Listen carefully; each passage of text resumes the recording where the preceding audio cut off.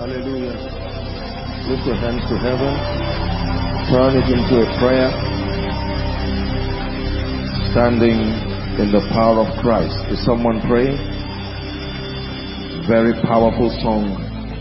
Timeless hymns that capture the desperation of the believer's heart. Someone is praying. Turn it into a prayer that I be established, grounded in righteousness, established, grounded in the truth. No power of hell and no scheme of man will ever pluck me from his hands, and even until he returns or call me home, I stand in his love and I stand in his power.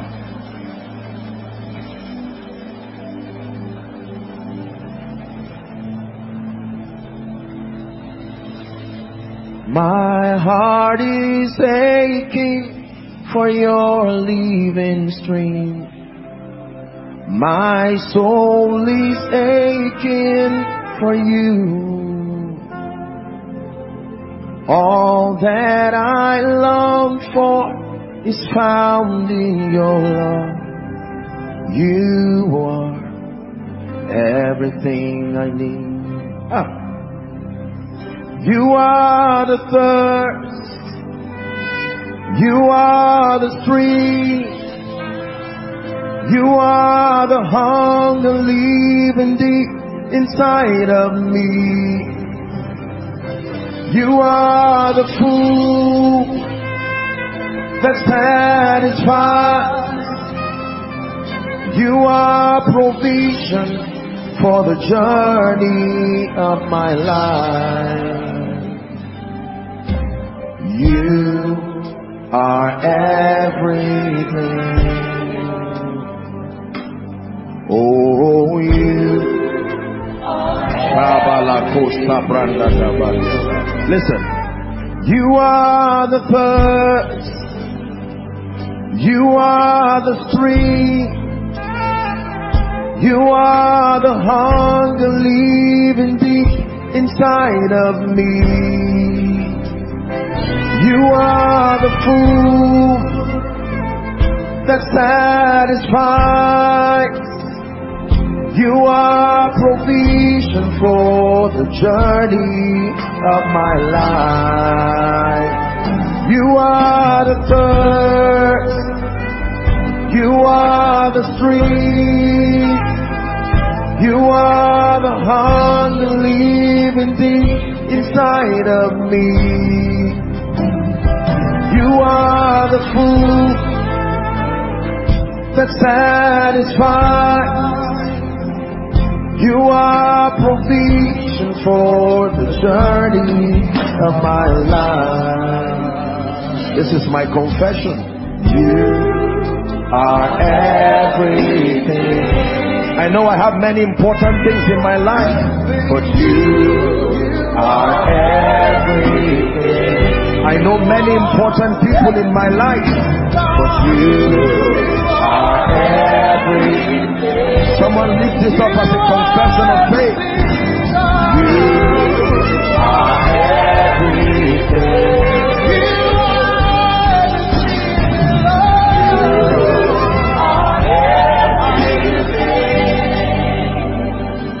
You are the thirst.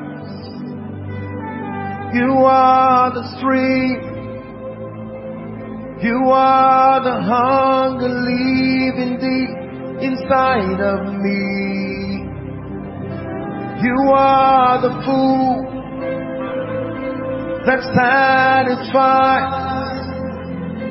You are provision for the journey of my life. You are everything. You are my everything. I'd like you to cry your heart to your Maker in 1 minute. Let him know that you are desperate for him. Let him know that you came with an intention for an encounter. Let him know that he means that much.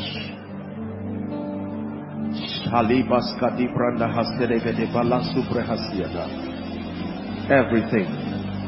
Everything. That is the language of surrender. Everything. Is someone praying? Press with understanding.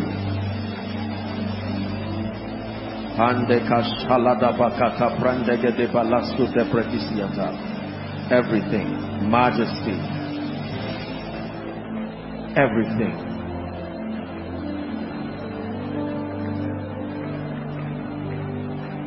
Everything.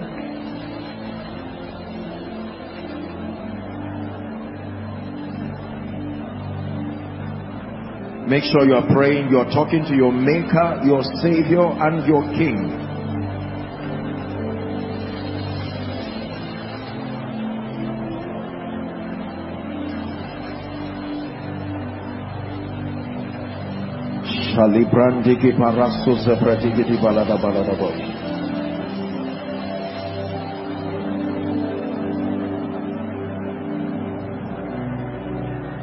It's your breath in our lungs, so we pour out our praise, pour out our praise. It's your breath in our lungs, so we pour out our praise to you only. It's your breath in our lungs, so we pour out our praise, pour out our praise. It's your breath in our lungs, so we pour out our praise to you only.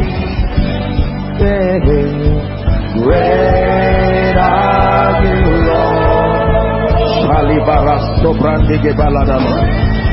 Great are you, Lord. Great are you, Lord. Sing it one more time. It's your breath. It's your breath in our lungs, so we pour out our praise, we pour out our praise. It's your breath in our lungs, so we pour out our praise to you all. It's your breath in our lungs, so we pour out our praise, pour out our praise. It's your breath in our lungs, so we pour out our praise to you only. Great are you, Lord. From everlasting to everlasting, you are God. Great are you, Lord. Majesty, we worship you. King of kings, the Lord of lords, the monarch of the universe. We bless you, we bow our hearts in worship, and we thank you for who you are and for the things that you do. Forever let Jesus be glorified. For in Jesus' mighty name we pray. For in Jesus' name we pray.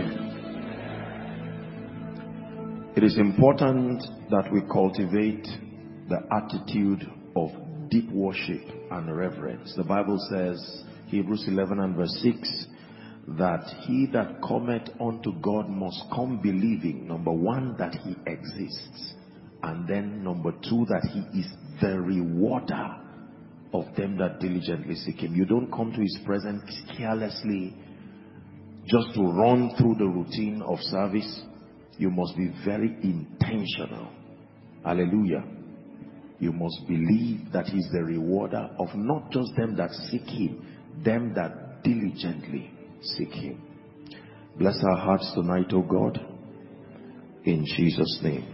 God bless you. Please be seated. Good evening, everybody. We're going straight to the business of tonight. It remains my assignment by the grace of God to see that we are grounded and established in righteousness, According to Jeremiah 3 and verse 15, it says, I will give you pastors or shepherds according to my heart. And it says, they shall feed you with knowledge and understanding. Now, please pay attention. In order of priority, the assignment of a man of God with respect to a people that have been committed to him, in order of priority, is to, number one, to help them encounter God and to grow progressively in the knowledge of the same. So your encounter with the God of the Bible, and then methodically you continue to advance and progress in the knowledge of God. Prophet Jeremiah said, let not the wise man glory in his wisdom, let not the strong man glory in his strength, let not the rich man glory in his riches, but let him that glorieth glory in this, that he understandeth and knoweth me. So the pride of the believer is derived from the depth of your knowledge. The administration of eternal life requires a gradual and continuous knowledge of God. John 17 and verse 3, Jesus himself was speaking and he said, this is eternal life, that they may know thee, the only true God, and Jesus Christ whom thou hast sent. Hallelujah.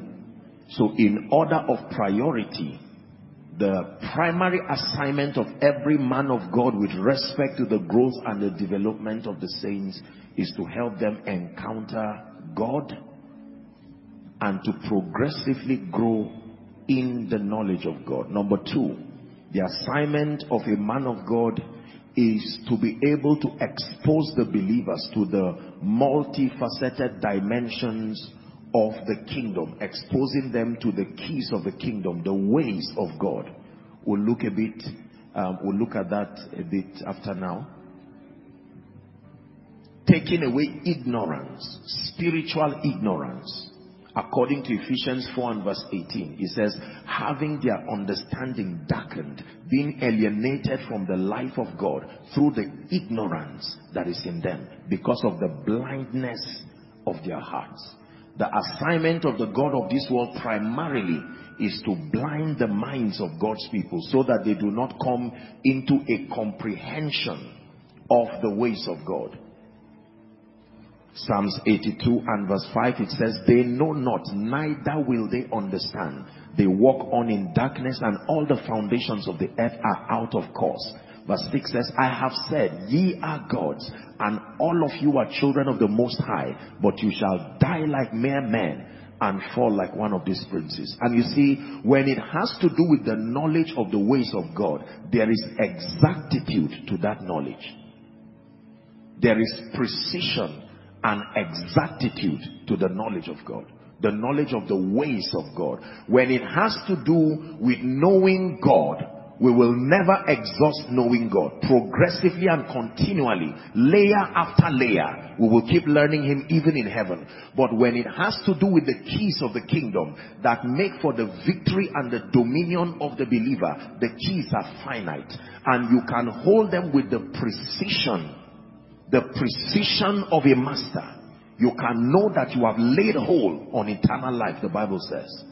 You can lay hold on eternal life. So the next assignment of a man of God in order of priority becomes to methodically, line upon line, precepts upon precepts, open God's people to the various layers, the various facets of the kingdom life, and begin to guide them methodically to understand the principles that govern excellence in every one of these areas. And let me tell you, it will take a long time for believers to experientially come into a comprehension of the ways of God, because transformation takes time. Are we together? And then when believers come into that understanding, they are now taught the applicability of the truths that they know. You see, it's one thing to have knowledge, it's one thing to have understanding, and not find the point of application of that kingdom truth to your life. The goal of knowledge is that you are able to apply it in your life. He said, now that ye know these things, happy are you if you do them. Are we together? That is where the principle of faith now comes in. Because faith, in one word, is obedience. Faith is more than action. Action in disobedience is not faith. Faith must be action in obedience. Hallelujah. So faith is obedience. The blessing is not just in the knowledge. The blessing is in the obedience. Deuteronomy chapter 28 from verse 1 and 2. It shall come to pass, if thou shalt diligently hearken to the voice of the Lord, to do and observe all his commandments which I command thee this day, that the Lord thy God will set thee on high above the nations of the earth. Verse 2, it says, and all these blessings, not some, all these blessings shall come on thee and overtake thee. Hallelujah. You must be diligent to walk in keeping with the truths that are there. This is where the place of empowerment comes, because it is impossible for the human, unassisted by the grace and the power of God, to walk consistently in keeping with the conditions that make for victory. This is where the engracing of the Spirit now comes in. Are we together now? Very important. And then when believers are empowered, they go and return back with testimonies.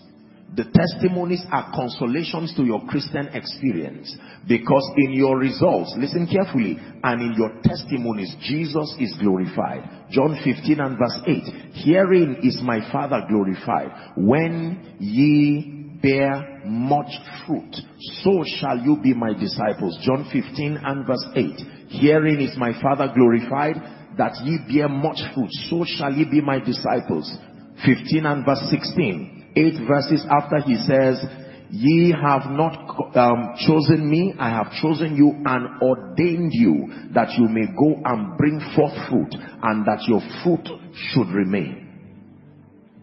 God desires that our fruits and our results bring glory to Jesus in a very definite and a very practical way. Ephesians chapter 3 from verse 9 and 10. In fact, verse 10, it says, to the intent that now unto principalities and powers in heavenly places might be made known by the church the manifold, multifaceted dimensions of the wisdom of God. It was to this intent that he brought Paul into the fellowship of this mystery.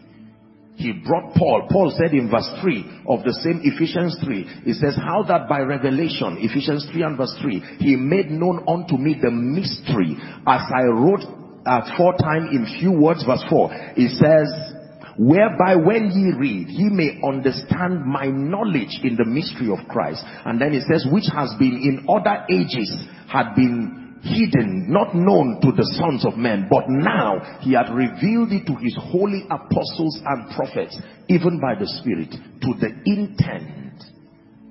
So he revealed that mystery to Paul, to the end that he will use that mystery and mentor and mature the body of Christ, that they now being matured will be able to come on full display, revealing the manifold wisdom of God.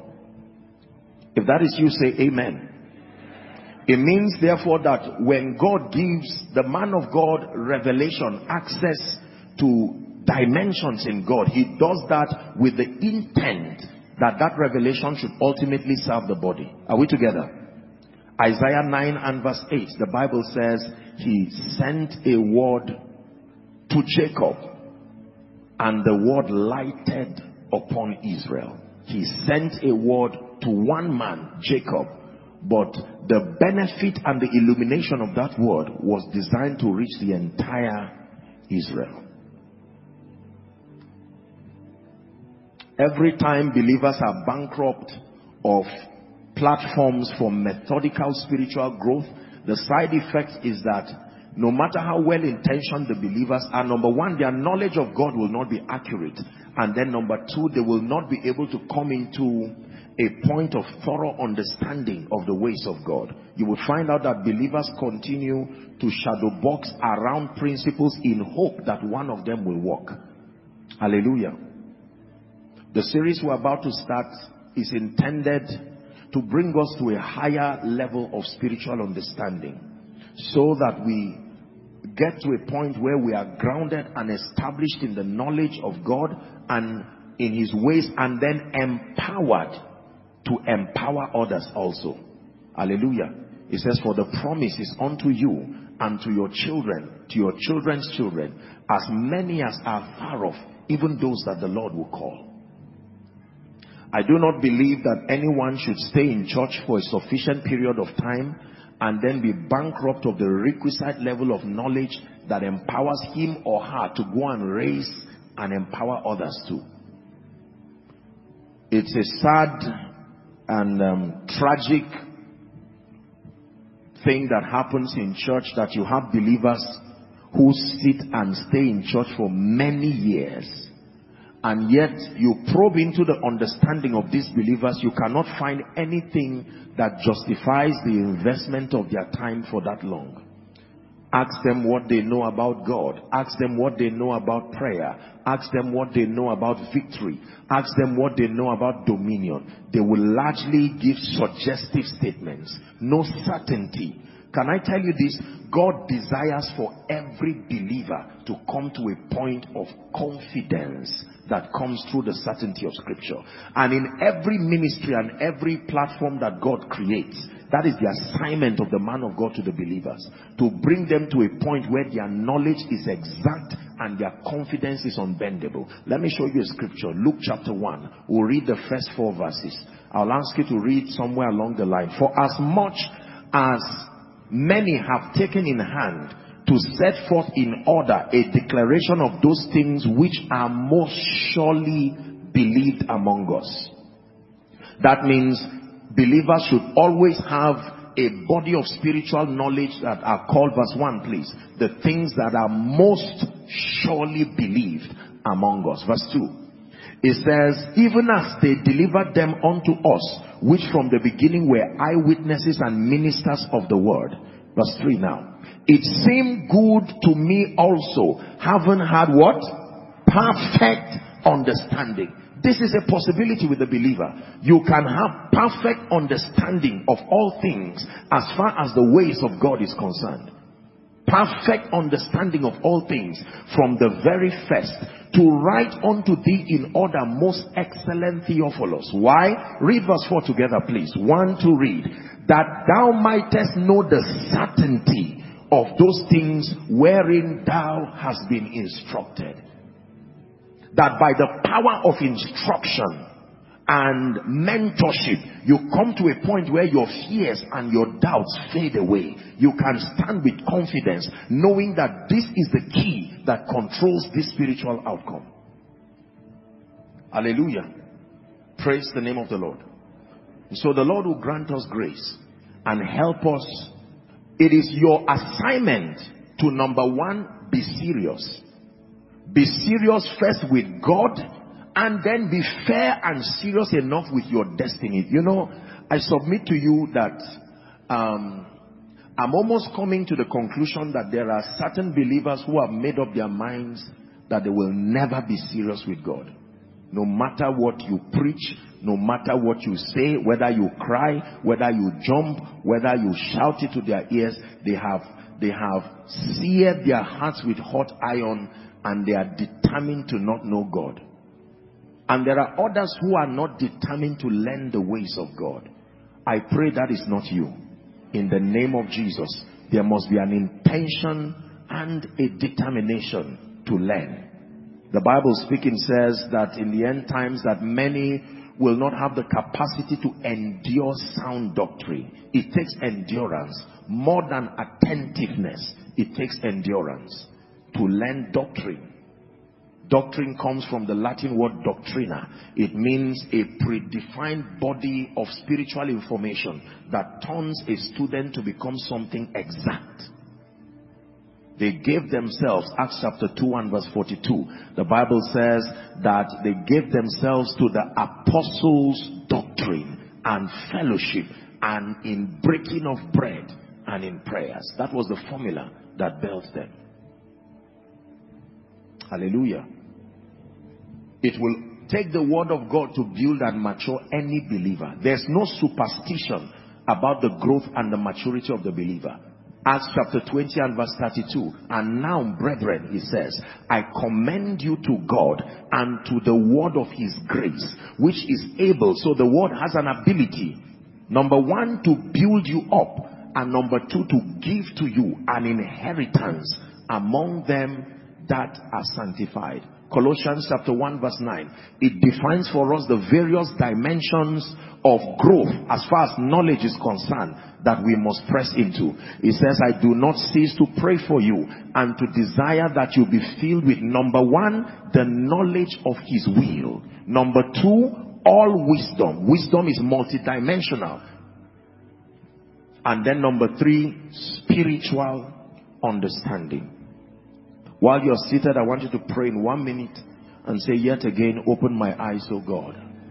Open my eyes, I submit to your wisdom. Your ways are perfect. The Bible says the law of the Lord is perfect, reviving the soul. Pray in 1 minute. Open my eyes. Open my eyes, give me understanding, access to light. In the name of Jesus Christ. Hallelujah. Striving for mastery, part 1. Striving for mastery, part 1. The goal of this series is to move us beyond spiritual amateurism to levels in the spirit where every one of us can lay hold on eternal life. Where my life and your life begins to, in experience, become a living epistle, a display of the wisdom, the power, and the grace of God. Striving for mastery. Holy, holy, blessed is he who comes in the name of our God. Holy, holy, blessed is he who comes in the name of our God. Hosanna, Hosanna, blessed is he who comes in the name of our God. Hallelujah. Coincidentally, today in the body is known as Palm Sunday, and it's a celebration of the moment Jesus had a triumphant entry into Jerusalem. And the psalmist said, ride prosperously because of truth. You don't ride just because you have a horse close to you. You ride because of truth. The courage that brings the believer into a triumphant entry in this kingdom is truth. I think I should start with a statement I made that I thought would edify us while I was in Bauchi. I said how that it is possible for a student to have 14 over 100, say, in a grading system that is per 100. And then another student can have 25 over 100. Listen carefully. Another student can have 37 over 100. My question for you is, who passed the most of the three students? The one who had 37. With a grade system of A to F, who qualified? So the one who had 14, the one who had 21, the one who had 37, with respect to the grading system, they all failed. So just because you have improved from 14 to 20 does not mean you are there. Listen, the Bible says, I think that should be, is that 1 Corinthians 8:2 or 2 Corinthians 8:2? Please look for it for me. That he that thinks he knoweth anything should know that he does not know. 1 Corinthians 8:2. If any man think that he knoweth anything, he knoweth not yet as he ought to. My God. That means relative to where I need to go to, there is still much to be known. Are we together? There are two reasons why Jesus wept, as far as the synoptic accounts give us. Number one was in John 11 and verse 35, at the grave of Lazarus. The Bible says he wept. Jesus wept. Life wept. The word wept. Why? Because Lazarus was dead. And the disciples testified. They said, oh, how he loved him. The second reason why Jesus wept was when he stood over Jerusalem. He said, Jerusalem, Jerusalem, if you have known, even in this thy day, the things that pertain unto your peace. He says, but now they are hidden from your eyes. It takes high level spiritual illumination to be able to rise in life. 2 Timothy chapter 2, please, and verse 5. For reference, striving for mastery, part 1. And if a man also strive for masteries, the Bible says, yet is he not crowned except he strives lawfully. If a man, any man, desires to strive for mastery, the idea here is an Olympian, one who wants to engage in athletics, that if that man wants to run so to win, he says that man will never be crowned as the winner except he strives by the rules. Other versions will give you that expression, that when a man wants to run in an Olympic or an athlete, that there are rules, there are principles. So there is a relationship between compliance to these principles and gaining mastery in the kingdom. Mastery in the kingdom is based on light. And it's very, very important that we understand this. John chapter 1 and verse 14. Let me share with you the last thought that I shared with them in Bauchi. I think this will be a great blessing to us, and then we begin to establish along the lines of today's teaching. Genesis 1 and verse 5. Not John 1:14. We're coming there. Genesis 1 and verse 5. Please look up, everyone. The Bible says, in fact, read with me. 1 to go. And God called the light day, and the darkness he called night. Just stop there. The Bible says God called the light day. So in God's mind, what makes a day is not the passage of time. What makes a day is the appearance of light. That every time a man has light, he has entered his day. It is not the passage of time that determines whether your day will dawn. It is the excellency of the light that comes. God called the light day, but he called darkness night. So no matter what time of the day, if you are a possessor of darkness, you are in your night time. God called the light day. He called the darkness night. So if I want to turn my darkness or my night time to day, I don't have to wait for time to determine it. There is a level of spiritual illumination that can turn my night to day. At the instance of light, darkness can turn to day. You are in this beautiful auditorium right now. If you had been here since morning, or you don't have any access to a timepiece to know what time it is, if I told you it is night now, you may hardly believe. Is that true? Because the light here gives the illumination that is equivalent to that of day.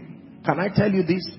Waiting for time to turn your night to day is a total waste of time. In God's mind, day is equivalent to light. He called the light day, and the darkness he called night. So as you pay attention to the things that I'll be sharing with you, I pray that the light that comes from this teaching will sustain the power to turn every night to day. In the name of Jesus Christ. Hallelujah. The first thing I want to talk about, when you want to gain mastery, you have to understand the first concept we're going to deal with here in part 1. Wherever we stop, we'll take from there next week, is the spirituality of life. Please write it down. This is a concept and a truth that most believers do not have that understanding of. That life is spiritual in every way. In fact, When it has to do with the spirituality of life, every religion, I was studying to update myself as to how many religions we have in the world, and as at the last time I checked, it was now about 4,200 religions. So some 200 people have added the experience to the list. 4,200 religions and counting. I can assure you that maybe except for a few, most of these religions believe that the foundation of an individual's consciousness, awareness, or excellence is from the realm of the spirit, based on his ability to make contact with the realm of the spirit. The three principal religions that came out from Abraham, Christianity, Islam, Judaism, all three agree that everything that a man has is derived from the extent, the health, and the quality of his spirituality. Life and living is spiritual. Please write it down. Life and living is spiritual. As simple as this concept is, you can spend your life in total defeat and failure, not knowing that life is spiritual. We live in a world that celebrates intellect, and that is wonderful. We live in a world that celebrates science, and that is wonderful. But I must tell you that everyone who has done anything worthwhile on earth beyond a normal human frequency would agree that they outsource their intelligence or whatever advantage they had from the realm of the spirit. Whether it's a scientist, whether it's a religious leader, the faith life is no exception. Life is spiritual. Romans chapter 1 and verse 20. Life is spiritual. The Bible says, for the invisible things of him from the creation of the world are clearly seen, being understood by the things that are made, even his eternal power and Godhead, so that they are without excuse. He said the invisible things from creation are now seen. They are manifest by the things that are visible. So the Bible tells us that there are two realms and two dimensions of reality. There is what we call the invisible realm. Take note, invisible with respect to your seeing. Invisible does not mean unreal. Invisible and visible. That means for every material thing that appears, listen carefully, there is an invisible dimension and an invisible component to it. It was Apostle James who was teaching us on faith and works, chapter 2 and verse 26 of James. And he borrowed a phenomenon to help us understand faith and works. And here's what he said: for as the body without the spirit is dead, so faith without works is dead. So any body there means any material vessel that does not have a spirit component backing it, it does not have life. Are we together? Body there does not just mean a human body. No, your business is a body. Your ministry is a body. Everything is a body. If you cannot show the spirit that empowers it, then it is dead. That means the formula for destroying any body is to create a system of separating it from the spirit that backs it. Is that true? When you want to save a man from tragedy, you call it deliverance. How do you save that man? Because the conditions, that the physical conditions are bodies, and there is a spirit that is giving that condition life. So until you create a system of separating that body from the spirit, that body or that condition will still be alive. I hope you know that bodies here don't just mean material human bodies. Troubles are bodies. There is a spirit that gives them life. And for as long as that spirit has not been separated from that condition, it will continue to act as though it is a living thing. Very powerful. Life is spiritual. 2 Corinthians chapter 4 and verse 18. 2 Corinthians chapter 4 and verse 18. The Bible says, while we look not at the things which are seen, but the things which are unseen. I would always bring your attention to this. Unseen does not mean unreal. Unseen does not mean unreal. Please look at me. If I ask you to describe for me everything you can see on this stage, you most likely will be talking about the monitors, maybe the fans, the flowers, and so on and so forth. But the Bible tells us that in Mount Zion there are many other things you are not seeing. The Bible says there is within the midst of God's people an innumerable company of angels. Question, where are they? Just because your physical sight cannot capture them does not mean they are not there. Because in the course of every service you will see operations whose origin is not physical. For instance, when someone starts shouting under the anointing, who touched the person? You have a neighbor and you can't see anything between two of you. So what is responsible for that extra phenomenon? It tells you that there is more than you can see. Life is spiritual.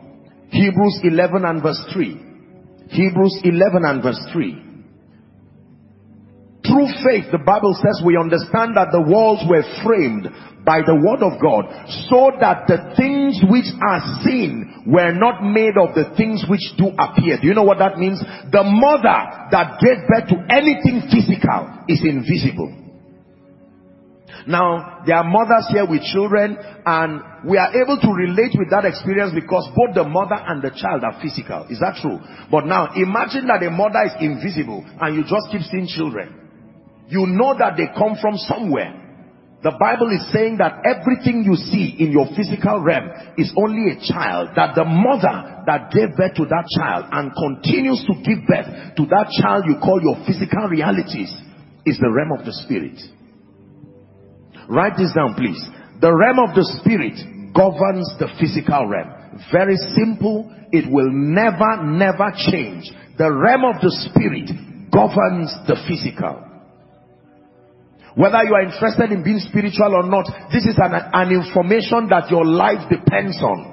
The realm of the spirit governs the physical realm.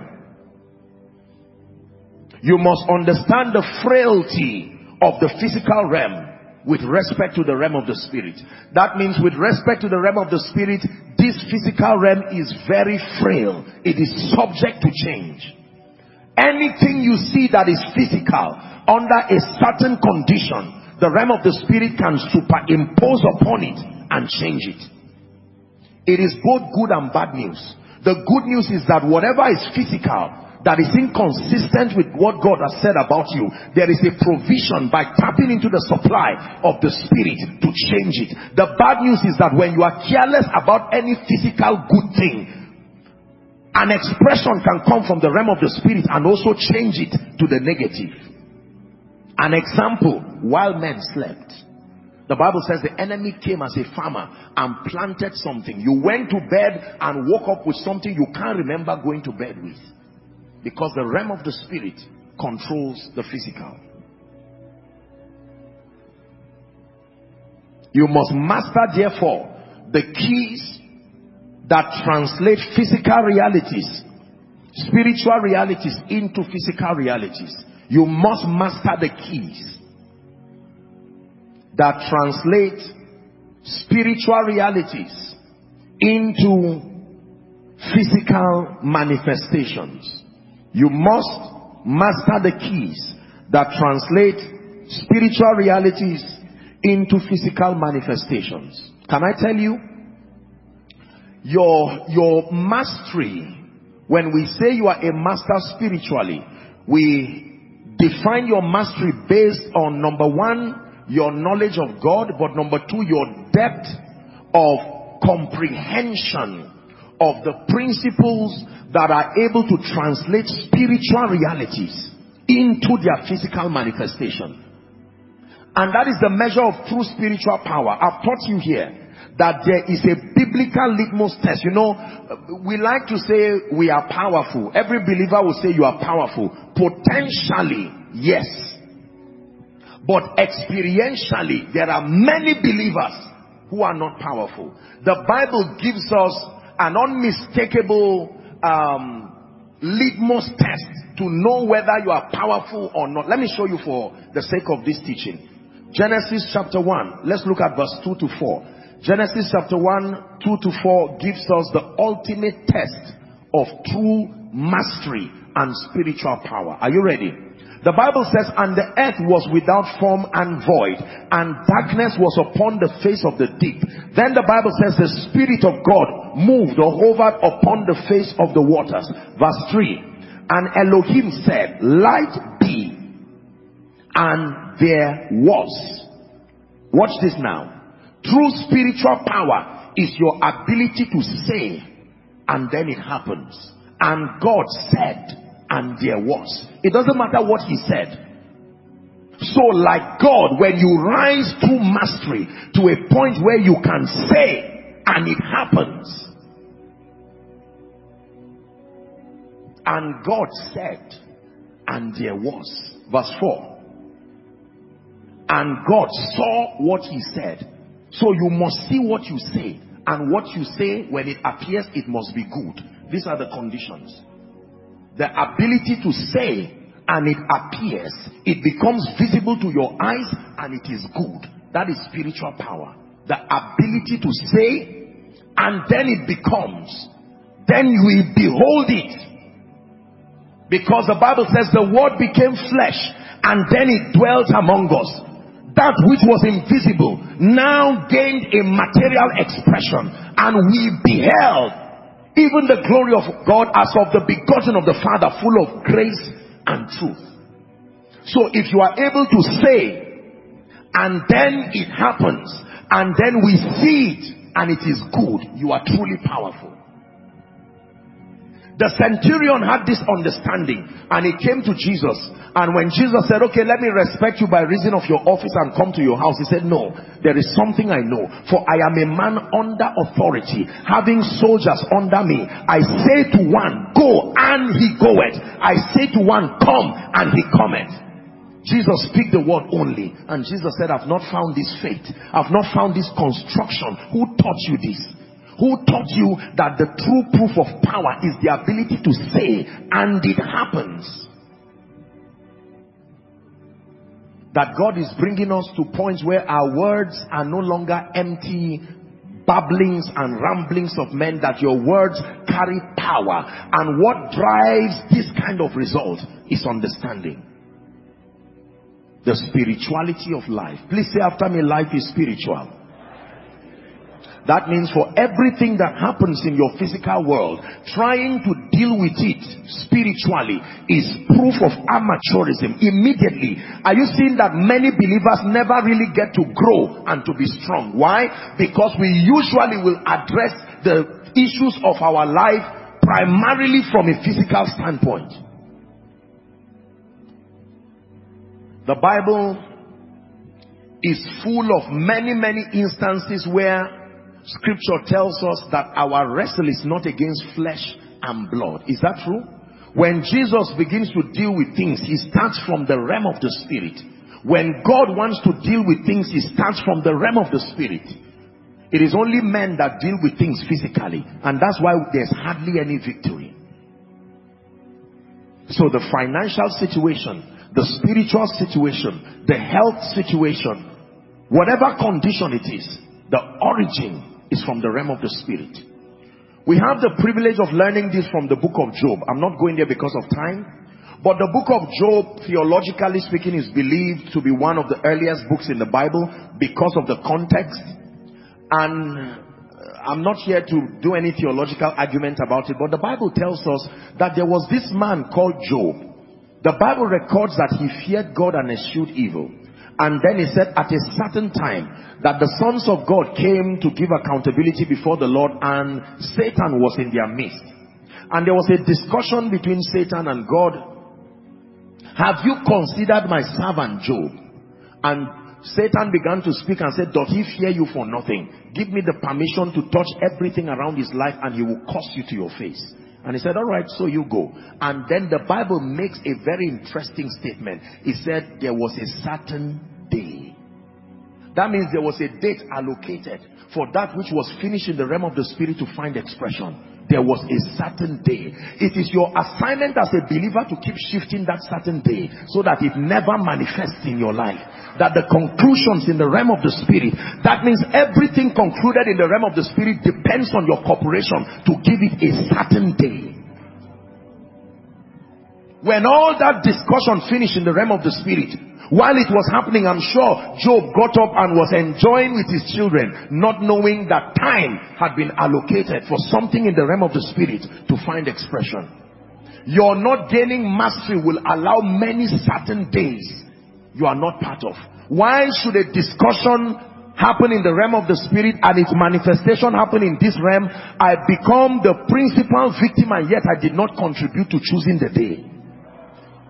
You read the book of Esther, you will learn that it was through divination they chose the day that Haman was to strike. They didn't just select any day. It was a discussion in the realm of the spirit by divination to find what day is most appropriate for this transportation to come unhindered, and they chose the date. Life is spiritual. Only God knows what God has planned. No wonder the Bible says this is the day that the Lord has made. Listen. There is a day that just happens, but there is a day that the Lord has made. There is a day too that Satan has made.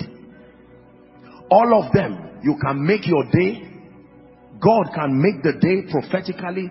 Satan can make the day. It is up to you to stand and through intelligence make up your mind that that which Satan has programmed for me will not find material expression. It is up to you. This is the day that the Lord has made. Can I tell you, many believers have not experienced the day that the Lord has made. They have experienced days that they have made. They have experienced what the Bible calls the day of adversary or adversity. The day you experience one full day that the Lord made, you will know his signature will be on that day, that this is the day I made. And can I tell you, mastery can bring you to a point where every day becomes a reflection of the day that the Lord has made. I will tell you the things that are captured in the day that the Lord has made. He taught us a few of them in what we call the Lord's Prayer. He said, when you are praying, remember that a day that I make, I will always give your supply per day. Give us this day our daily bread. That means any day you don't see bread in it, someone else made that day. That if God makes a day, bread there does not mean food. Bread means everything that needs to make you efficient. Relationships, anointings. There is a day that the Lord has made. But just because he made it does not mean you will walk in it. Striving for mastery. This is the day that the Lord has made. For the Bible to tell you this one is God that made it, it means there are many other expressions of that day. There is the one Satan can make. Ask Job. Job did not experience Satan's days every day. The day he experienced Satan's own, we knew that this one, it wasn't God that made this day. Because in one day, losses and pain and wickedness and tragedy. My question is, the day you keep entering, who made it? That your life becomes a plethora of defeat and pain, and nothing in it that makes for kingdom come, nothing in it that gives God glory. The Bible tells us this is the day. That means, see it. This is the product that Samsung made. This is the product that Apple made. You can see their signature on it. There are fake shoes and there are real shoes. There are fake everything and the real one. And when you bring it before the person who made the day, he can point to you. You may not even know which is fake or real, but they can tell you. Because there is every signature of authenticity over the product of the original maker. There should be something on your life, on your day, on your destiny. We will know that this is the destiny that the Lord has made. This is the home that the Lord has made. This is the ministry that the Lord has made. This is the business that the Lord has made. Show us the ancient path. Will you lead us along eternal highway? We want to follow the ways of Jesus. We want to enter your rest. Will you show us the ancient path? Will you lead us along eternal highway? We want to follow the footsteps of Jesus. We want to enter your rest. I want to give you in this part 1 2 keys. There will be extensive keys. Remember, we are striving for mastery. So the Lord is taking away everything that makes for spiritual amateurism from your life. Listen, be determined in this series that I will lay hold of this thing once and for all. I'm tired of being in a situation and not know what spiritual law to engage. I just keep applying anyone. That's especially what we do. Blood of Jesus, fire of the Holy Ghost, we carry a seed. We don't even know that all of these principles have there is the exact role that they play.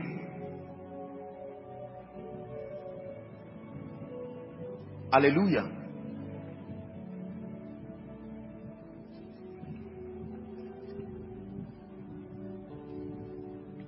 I made up my mind that I would submit myself to learning and gain understanding and gain mastery from scripture over every aspect of the kingdom life that God will grant me the grace to pursue. I still remain a student pushing towards that mark, that price of the high calling. But I can tell you, so far, I thank God for that decision. You can gain mastery. Listen to me, ladies and gentlemen. You can strive and go into perfection. Hebrews chapter 6. The Bible says, therefore, leaving these elementary principles of this and that, he lists 6 of them. Foundations of the Christian faith. Hebrews 6 and verse 1. It says, therefore, leaving the principles of the doctrine of Christ, let us go on to what? Perfection. Not laying again the foundation. And it lists 6 of them. There are 6 of them that make the foundation. But it says, listen, you can exhaust them and then go on to perfection. The word perfection there is maturity, stature. Let us go on to perfection. That means I need to come to a point where my prayer works. That every time I open my mouth to pray, I'm not hoping it will work. I can know that it works. Are we together? Imagine if the meal you plan to eat after service now, the person cooking it is not sure if the food will be ready or it will be done. How would you love to fellowship with that kind of person? That with the hunger from service, after praying and shouting, you rush home and you find the person still wondering, is it onion or put first? Say, what have you been doing for 5 hours? Say, I'm not sure. I just didn't want to make a careless mistake. The person should not be there. There are occasions that will only allow room for masters. There are realms where you are not allowed to be on practice while you are there. You must have done your homework. The throne is not for learning. No. There is the cave of Adullam that gives you an opportunity to do your trial and error. But then when you are to get to the throne, because one mistake on the throne will also be taken as law. And people will pay the price for it. God wants to bring us to greater levels of perfection and mastery. Let me give you 3 keys. The first key that controls the pursuit for attaining unto mastery, having understood the foundation that life is spiritual. You want to translate realities from the realm of the spirit to be made manifest in this realm. The first key is understanding prayer. Please write it down. Don't assume you know what I'm saying. Understanding prayer. I can tell you many people pray, but very few people understand prayer. There are many believers who cannot tell you the role that prayer has to play as far as their actualizing destiny is concerned. People just pray because you were born into a faith experience that prioritizes prayer. So when we say open your mouth and pray, everybody is talking. We're saying all kinds of things, and the results show that we are not gaining anything. Listen, let me tell you this. Generally speaking, This I think we'll have to look at it. There's a scripture in my mind. Help me, Holy Spirit. Haggai chapter 1. I hope I'm right. Haggai chapter 1. Please give us verse 5. Every time something goes wrong in your spiritual life, the Bible mandates, that's right, that you consider your ways. It means there is something wrong with your approach. We're reading 5, 6, 7, but let me take it slowly. Now therefore, please go back to verse 5. It says, thus saith the Lord of hosts, the reason why things don't seem to be working for you, consider your approach. There is something you have not understood. Verse 6. It says, you have sown much. Look at the various conditions that necessitate you considering your ways.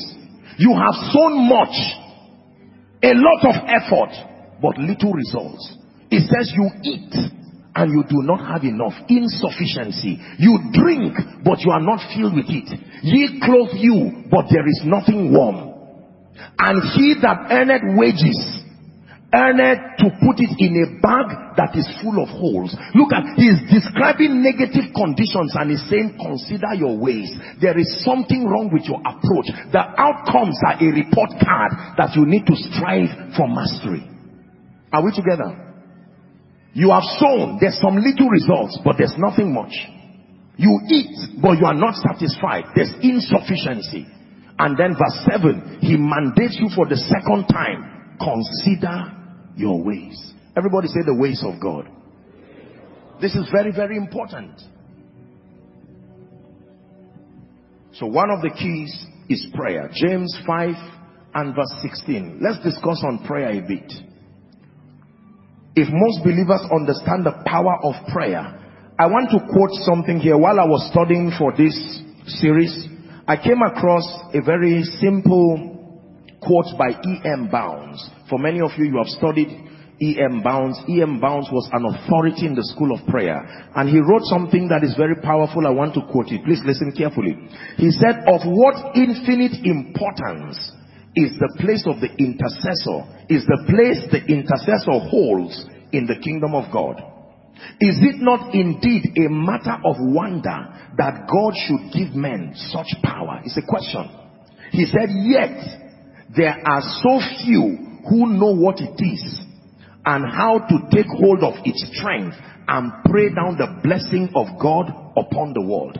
E.M. Bounds. What he's trying to say is that the intercessors, he's speaking with respect to intercession, and he's saying that most believers do not know the kind of power God has given them in prayer, and that only few have understood that if believers knew the power that was given to them in prayer, how that they can rain down blessings from heaven, they can convert spiritual riches and realities and give them material expressions if they truly understand prayer.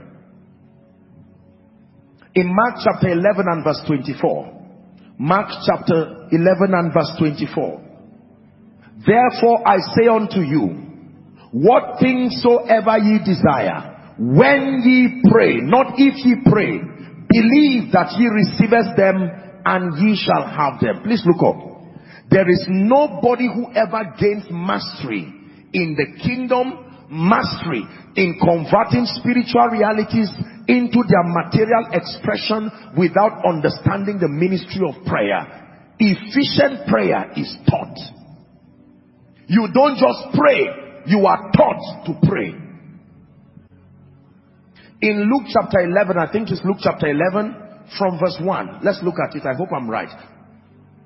The Bible says, and it came to pass that as he was praying in a certain place, the he being Jesus, when he ceased, one of the disciples said unto him, Lord, teach us to pray as John taught his disciples. Everybody who prayed properly was taught to pray. This was not an issue of prayerlessness, like you've heard me say. It was an issue of praying amiss. They found out that they were dissipating a lot of energy in prayer, but the corresponding result was not matching that energy. And they said, there's something we are doing wrong. We have watched your prayer life, Jesus, and we see the profound results that come. You have gained mastery over the storms, over the sea, over the sick, over spirits, and we see you retreat to a place of prayer. Please teach us what you are doing, because we are tired of guessing. And Jesus began to teach them the subject of prayer. Can I tell you the truth? Just praying arbitrarily, it will take the mercy of God for you to gain mastery. Even through that approach to prayer, you must be taught. Most believers do not understand the jurisdiction of prayer and the assignment of prayer in the believer's life. I cannot teach this enough. I see people pray sincerely, but very few people can bring forth results. Can I tell you, you've heard me say it, nobody lives what works. The reason why there is a lot of prayerlessness and struggle is that believers, their laxity to prayer is a report card. They are telling you, I'm tired of faking this thing, it's not working. It may give me a consolation of feeling spiritual, but I don't understand to what end this is about. If prayer really works for you, you will not leave it. He spake a parable, Luke 18 and verse 1, to the end that men ought always to pray and not to faint. God never prayed as God, but when he became a man, he prayed, because men pray. Now that Jesus ascended to heaven as a man, he still prays, because all men pray.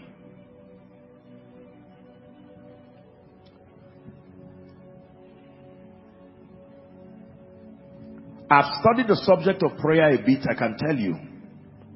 And my assignment when I study things is to compress them to an expression that is very useful and applicable to the general body of believers. And I found out, maybe more, but in my experience, and I believe it is consistent from scripture and with scripture, that there are 4 major assignments of prayer in the life of the believer. I want you to write it, and please never forget it. No matter how many times you've written it, write it now.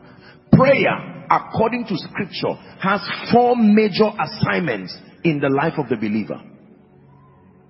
Number 1, the first assignment of prayer in the life of the believer is for growth and transformation. In order of priority, this is the highest assignment of prayer in a believer's life.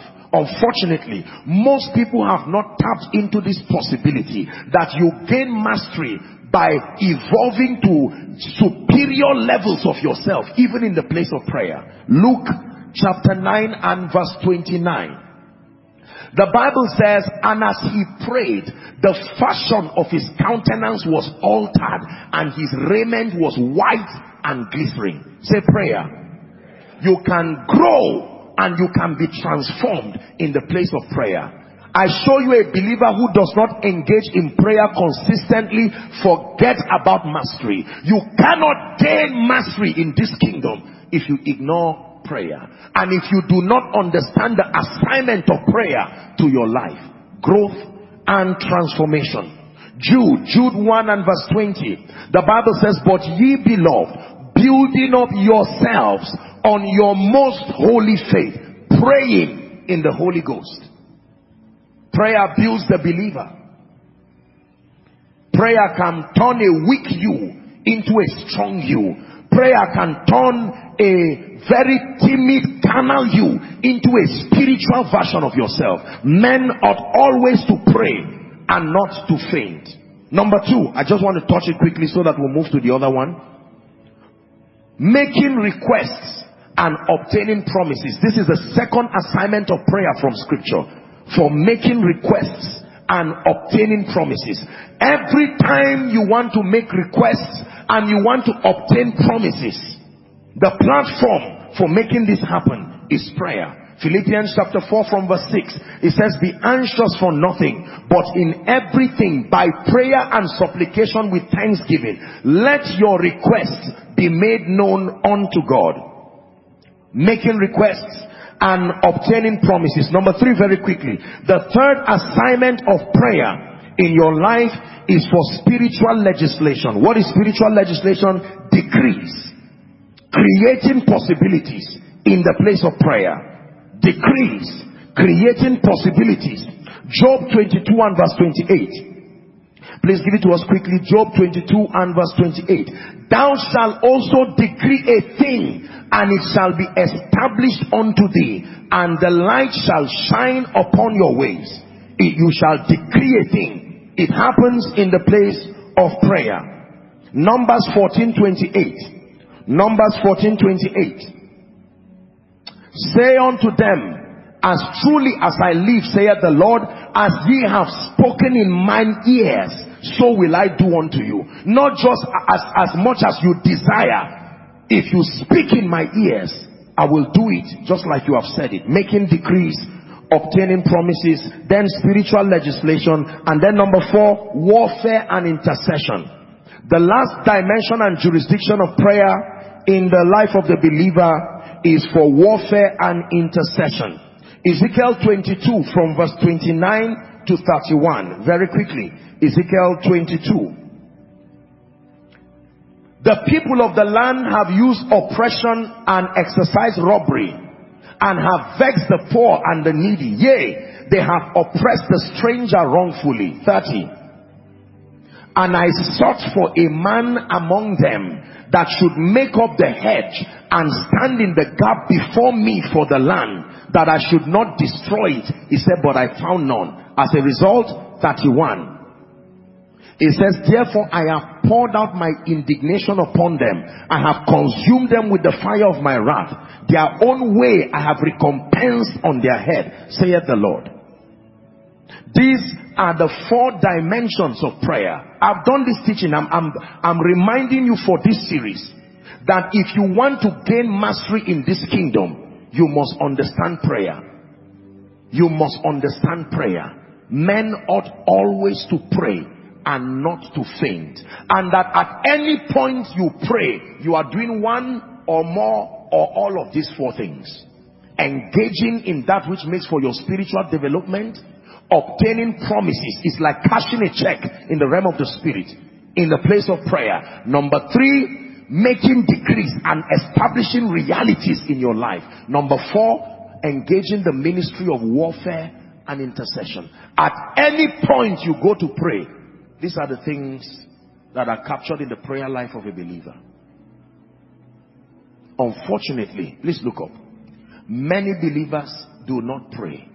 Not for transformation, not as a platform to obtain requests and make petitions, not even to make decrees over their lives. Maybe they do a bit of it in church, and largely most believers do not engage in the ministry of warfare and intercession. No wonder the life of many believers remain defeated, in spite of the fact that they are zealous for God, they love God with all their hearts, but they continue to find out that nothing in their lives is a capture of the grace, the wisdom, the power of God.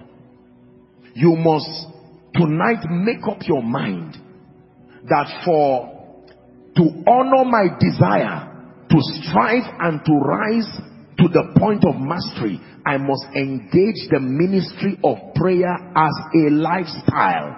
As a lifestyle. Prayer as a lifestyle, not a strategy for disaster management. Prayer as a lifestyle. For most people, conditions have to provoke you to pray. A negative report and you quickly come to pray.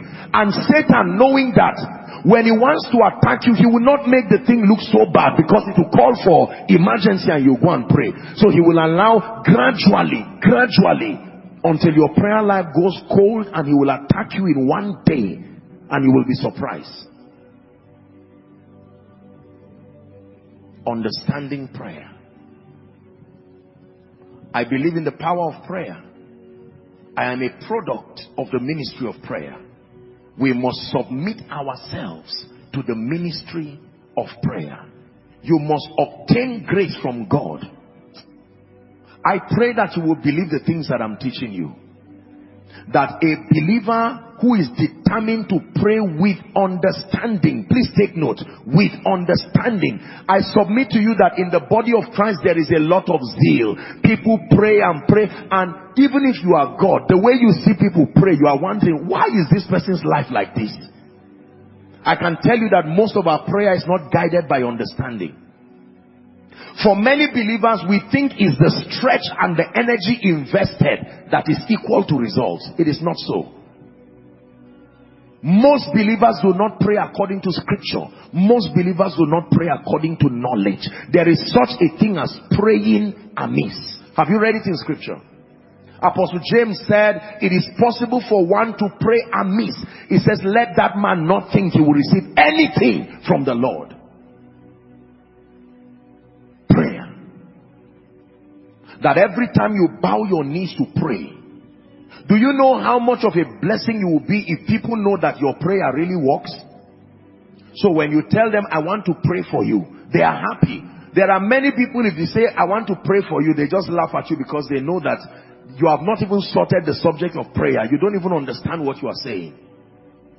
Change that narrative with determination. God wants the average believer listening to me to get to a point where you don't just pray, but you understand the jurisdiction and the assignment of prayer. Whilst you are seated in 1 minute, I'd like you to just begin to pray and obtain grace from God. You are seated inside, you are seated outside. Obtain grace. Let it be from the depth of your heart. Father, I obtain grace. I obtain grace to fan my prayer altar back in the name of Jesus, the Son of the living God. Someone is praying.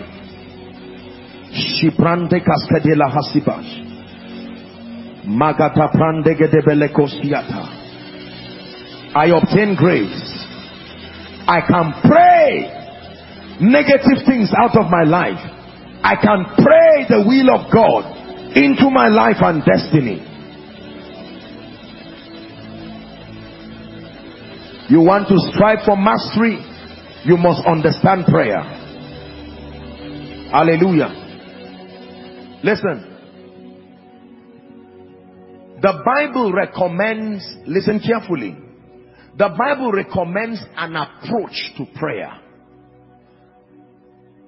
The most effective dimension of prayer, second only to praying in the Spirit, is praying the promises of God. Write it down, please.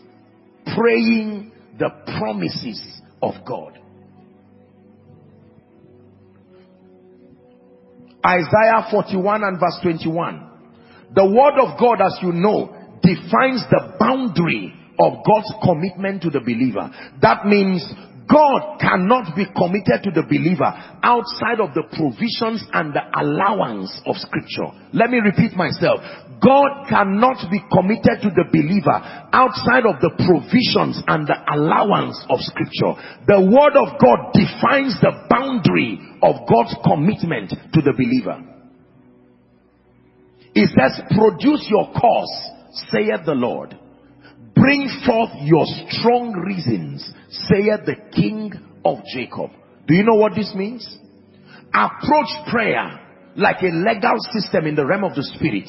Don't just say, God bless me. Based on what?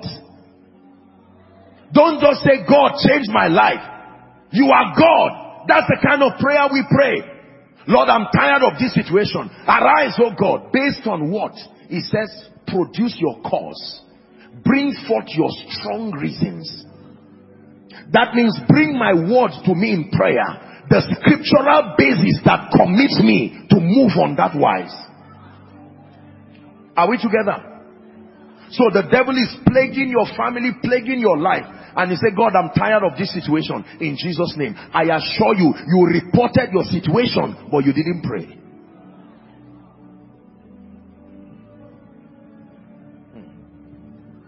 What is the basis? Lord, bless me. What is the basis? Even Jesus himself, I've taught you this.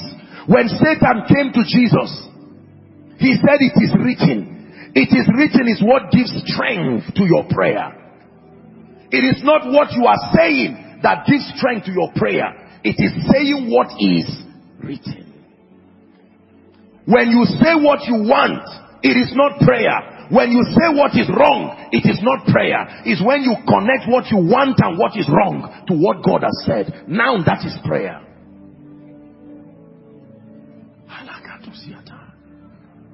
Father, your word declares that though my beginning be small, my later end will greatly increase. Based on this truth, in the name of Jesus, I place a demand upon the grace that makes for advancement and increase. Now you are praying. As simple as it sounds, I can tell you many believers will keep shadow boxing and believing they are praying. The promises of God. I've taught you here that the word of God contains three things essentially. Every time you open scripture, the word of God is a capture of promises, principles, and prophecies. Every time you open your Bible, you are interacting with, number one, the promises of God. Number two, the principles of the kingdom. Number three, prophecy. Can I tell you this? If you are a leader here of a prayer group, you are a leader here of any prayer platform, don't just tell people pray, pray, pray. Bring the scriptures that support what you are asking. If not, I can guarantee you, you wasted your time.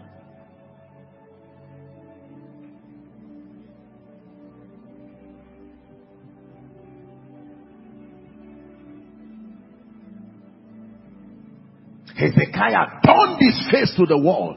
He would have said, God, this is not fair. He said, remember, I have worked diligently. In other words, remember what your word says about those who serve your house. Can I tell you this? If you know how to bring forth your strong reason, you can go to bed. You will commit God and destroy, dislodge anything that is not of God in prayer.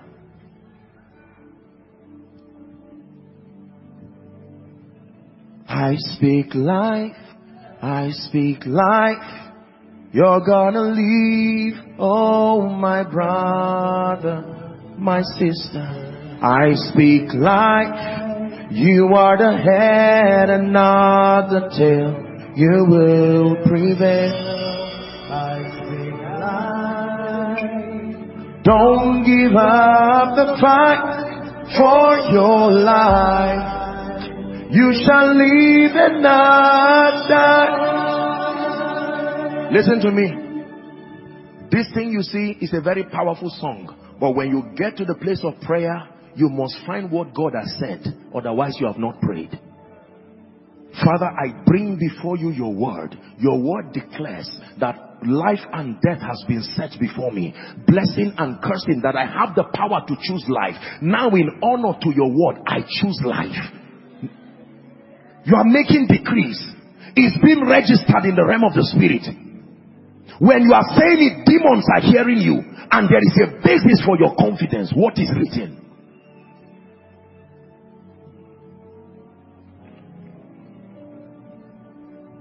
Father, your word declares that 1,000 shall fall by my side and 10,000 by my right side, that none shall harm me. It is not just what is written that blesses you, it's what is written that you have found. And you engage with understanding, even in the place of prayer. I found your word and I did eat it. It was a joy and a rejoicing unto me. Is someone learning?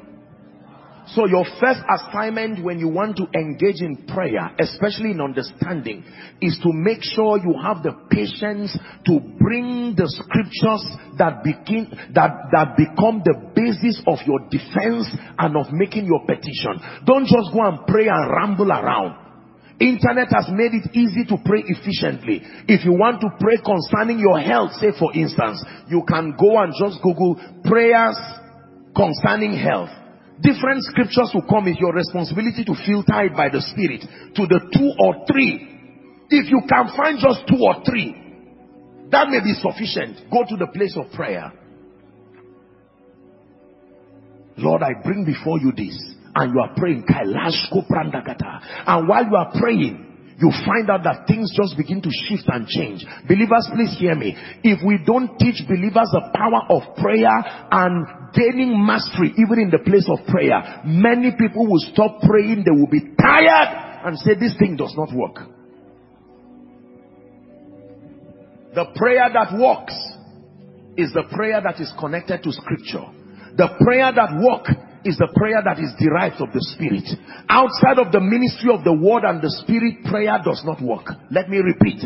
Outside of the ministry of the Word and the Spirit, prayer does not work. It just becomes a motion of dissipating energy.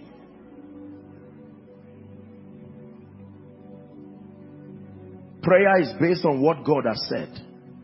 Prayer is based on what you want that is connected to what God has said.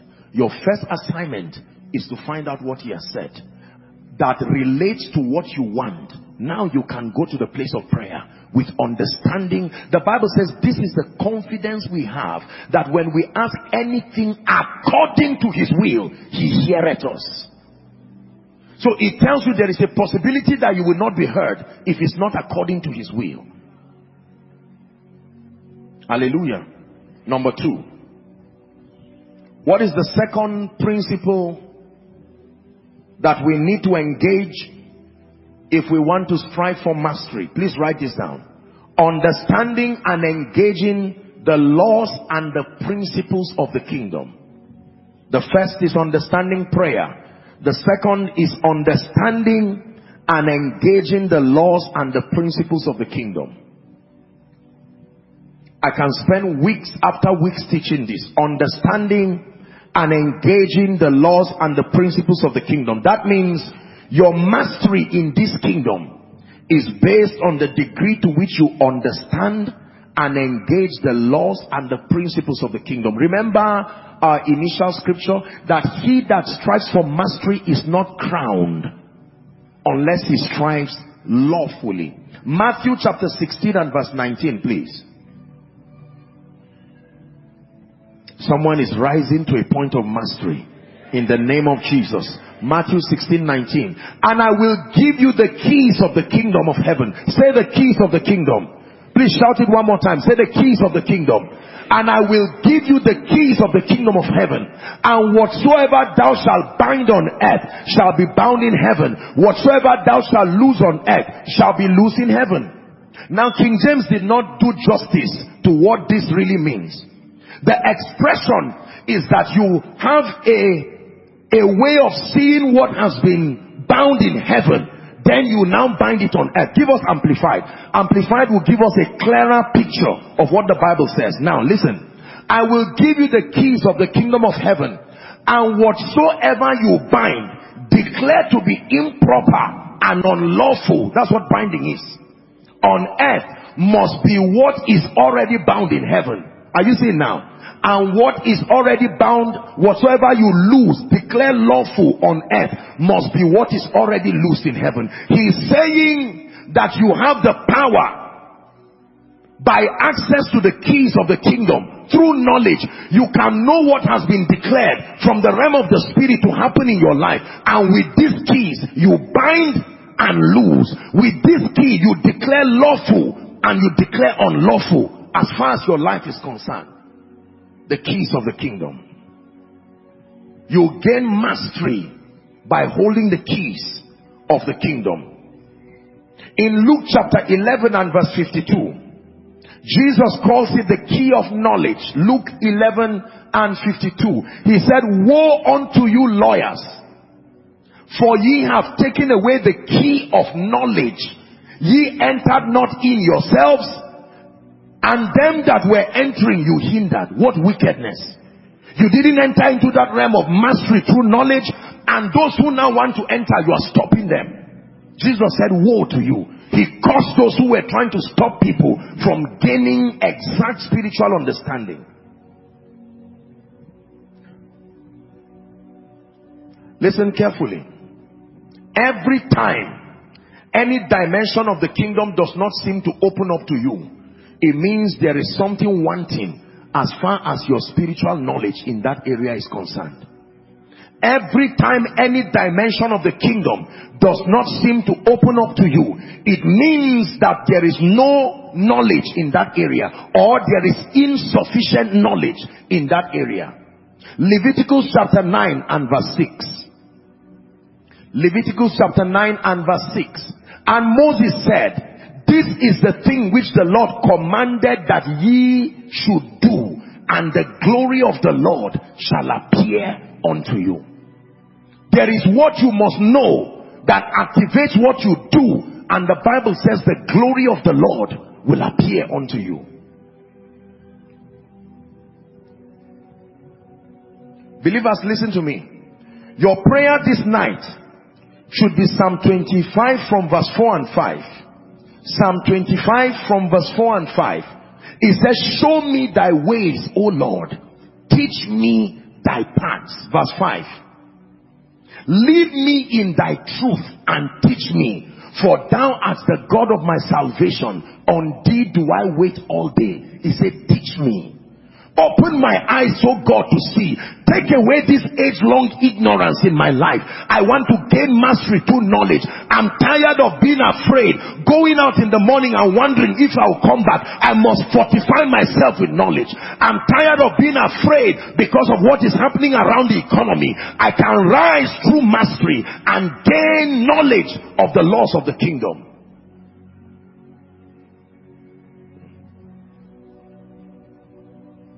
Most of us know that Moses saw the glory of God, but I will tell you the first thing Moses asked for was not the glory of God. Exodus chapter 33. There were two requests that Moses made.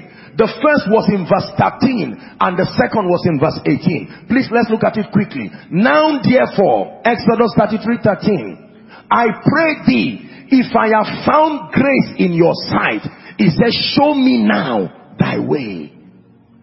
Show me your way was his first request.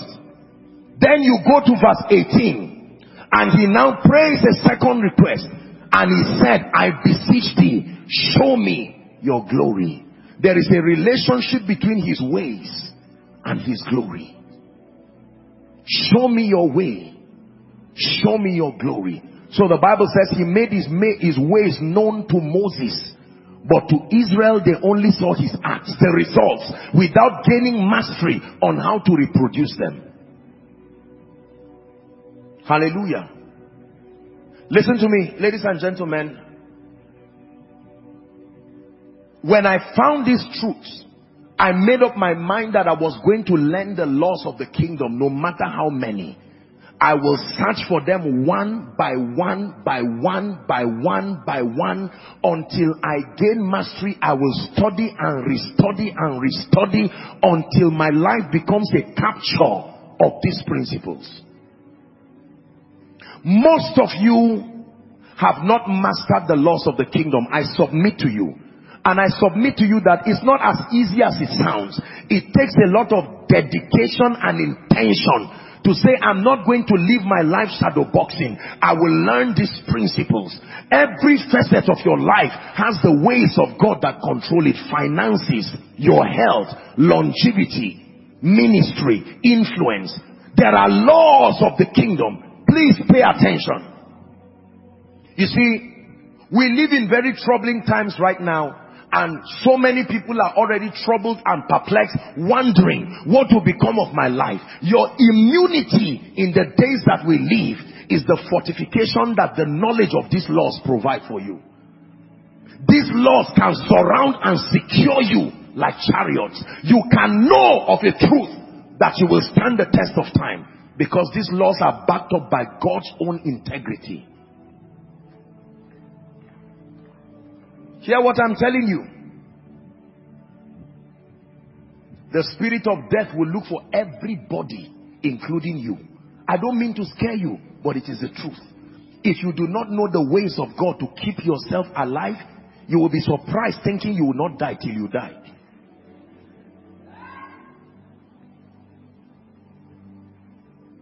The spirit of poverty will look for everybody, including you. Even Jesus said, Satan cometh to me, but he did not find anything, but he came. Are we together? In this kingdom, our defense is based on the power of the laws of the kingdom that we understand and we engage. For tonight, I will take two of these spiritual laws. Listen carefully, and then we'll pray. We'll continue next week. I hope someone is learning.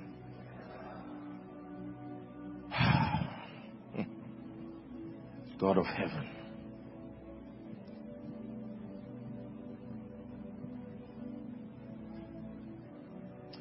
These laws are so powerful and irrefutable that if you hang on to these laws and you learn these principles, ladies and gentlemen, your life will be a surprise even to you. Are we together? The first law is the law, I call it the sacrifice of total surrender. Just write it down. The sacrifice of total surrender. 1 Corinthians 5, 14 and 15. The sacrifice of total surrender.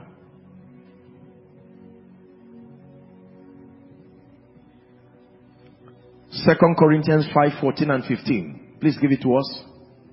The sacrifice of total surrender. It says, for the love of Christ constraineth us, because we thus judge that if one died for all, then we're all dead. Verse 15. Please look up. It says, and that he died for all, that they which live should not henceforth live unto themselves, but unto him which died for them and rose again. The sacrifice of total surrender. It all belongs to you. Oh, it all belongs to you. It all belongs to you. Oh. Matthew chapter 16 and verse 25. This is one of the most fundamental principles for the making of champions in the kingdom. This law is a sacrifice. It will take everything from you, but it will give you everything. You want to gain mastery in the kingdom? Learn the ways of God. For whosoever will save his life, what will happen to him? You will lose it. And whosoever will lose his life for my sake, that person will find it.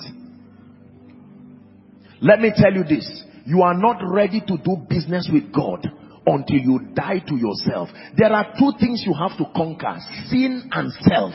If you conquer sin, you are still not free. It has to be sin and self. What an unbeliever needs to conquer is sin. What a believer needs to conquer is self. Both must die for you to rise.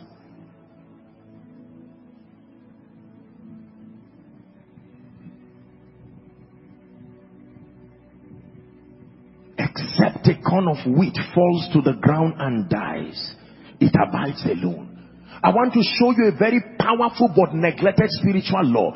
For as long as God is still something you use to make a good life, for as long as God is still a deity that you use to be a champion, you use him to get prosperity, you use him to get this, forget about certain levels of mastery. Not with power, not with wisdom. If it is the God of the Bible that you want to see him strong and mighty in your life, it must be the law of complete, perfect, unassuming surrender. Another word for it is death. I know you don't like what I'm teaching you, but please hear me. If you are striving for mastery, you have to obtain grace from God. Die to your desires. Die to your feelings. Die to whatever it is. Anything that is not the Christ.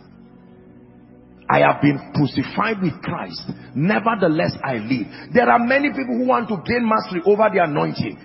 They just see wonderful things happen. They want anointings. No, you have to be dead. God does not trust you when you are alive to yourself. Your tendencies, the variables are too many. When you are dead, he can give you money. Because if you keep 1 million on a dead man's body, you come and meet it there. But if somebody is alive, even if he's sick, and you keep 1 million there, you will come and find 750,000. He didn't go out, yet the money left. The tendencies of men.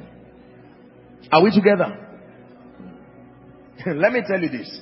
There are many believers that take God for granted. They think God just plays abracadabra. They pray all kinds of prayers. They want high level power. They want this level of grace. They want influence. And the price of death is a price they are unwilling to pay. I tell you sincerely, behind every strange dimension of mastery and grace is blood dripping on that altar. The price for life, I have taught you, is death.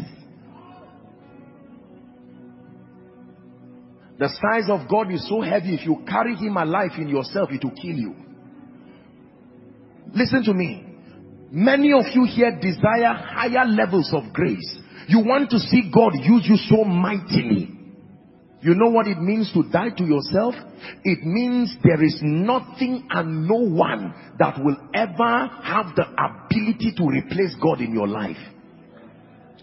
To die does not mean to throw away your plans.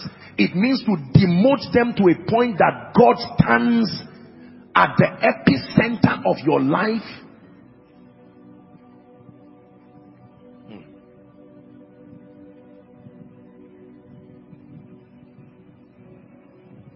Lovest thou me more than this?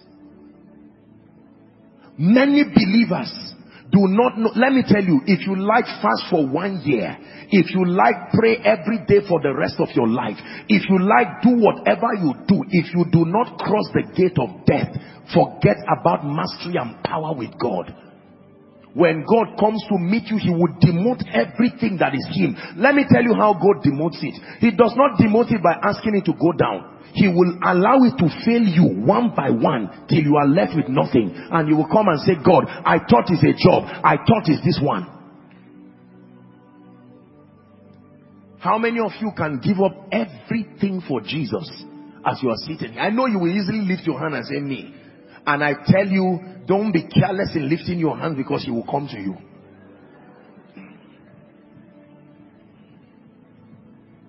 It's a very difficult law that you need the grace of God to keep. Because remember, you spent your life building your reputation. You spent your life fine-tuning your ambition. And here comes the King of Glory, pushing everything and wanting to take that place. It's as if you don't have a life again. Lord, you want to just come and damage my life and my self-worth? And he tells you, I don't kill. I only kill to resurrect. I give you another body, a life of beauty and glory. Help those under the anointing. You want to see the power of God? You want to see the grace of God? Forget all these things. I know what I'm saying. You package seed offering, come and drop it. He will not impact that realm on you. Our generation just believes that money does everything. Just squeeze an envelope and drop it. And you want to drop a realm of power that only death can take you. No, sir. There is a place for those things, but that is not it. Total surrender. Total surrender. That is the price. Your prayer now finds value. Your word study now finds value when that surrender is in place. It's a sacrifice. I beseech thee, brethren, by the mercies of God, that you offer your bodies unto God, a living sacrifice, holy and acceptable unto God. He calls it your reasonable act of worship. Do you know what it means to be surrendered? You lose the ability to tell God no. To be totally surrendered means you have killed the option of no forever. Whatever you want, my answer is yes. Whatever you say, no more argument with you. You are final authority in all things.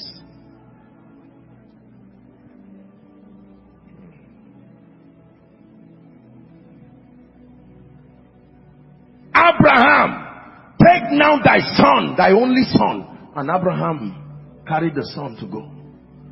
Even Jesus himself, that was the law that he engaged. He came to the earth in obedience to the Father. Even when he didn't, the Bible did not hide the fact that Jesus himself didn't want to die. Go and read your Bible. In Gethsemane, the Bible tells us his prayer content. Father, if it be thy will, Jesus, shift this cup away from me. But he said, nevertheless, not my will. That is the language of men who have died. Lord, truly this is what I've desired, but nevertheless, not my will. Not my will. Man of God, not my will. Businessman, not my will. All this our intelligence where we push God out of our lives and say, get out of the way. God, you don't know I am a Nigerian. We keep crash landing because we don't allow the wisdom of God to take precedence. Nevertheless, not my will. I will keep telling you this. I love you so much with all my heart, but if the God of heaven will ask me to close Koinonia now, I stand before the God of heaven to tell you that this will probably be the last service. That's it. Don't say you love him more. He will test it. More than what? More than what? Is someone learning now? You want to strive for mastery? You have to get to a point where your mind is spiritually minded. Spiritually minded. Lord, if it is for you, there is nothing I will not do. For your glory, I will do anything just to see you, to behold you as my King. For your glory, Lord, I will do anything just to see you, to behold you as my King. I want to be where you are.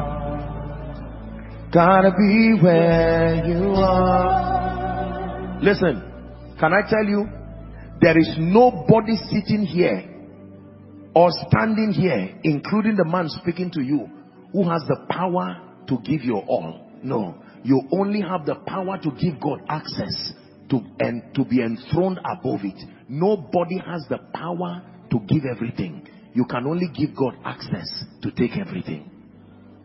Believe me, there are things that are too precious in your life, they cannot go. You just have to give him access and say, Lord, I don't even know what I'm doing, but you must be my God. Gotta be where you are. Gotta be where you are. I wanna be where you are. You see, let me tell you, believers, hear me. When you get to this realm where nothing else matters to you, anything that comes close to God has already failed, because God is in a position jealously guarded. God says, you've done this for me. I know the things you should want and look for, and since you have prioritized me, you will begin to see things you did not even pray for. Look, let me tell you, fearful is the man who pushes past that realm of pain and gets to that point where in reality and in experience you have enthroned Jesus above any and everything. There is nothing God will not give you. Believe me when I tell you this. I've shared with you my experience where God told me, son, if you will let men see me, there is nothing I will not give you. Please help them. If you will let men see me, there is nothing I will not give you. There is nothing, there is no one who compares with you. I take pleasure when I worship you. I take pleasure in worshiping. I take pleasure in worshiping you. Hear me?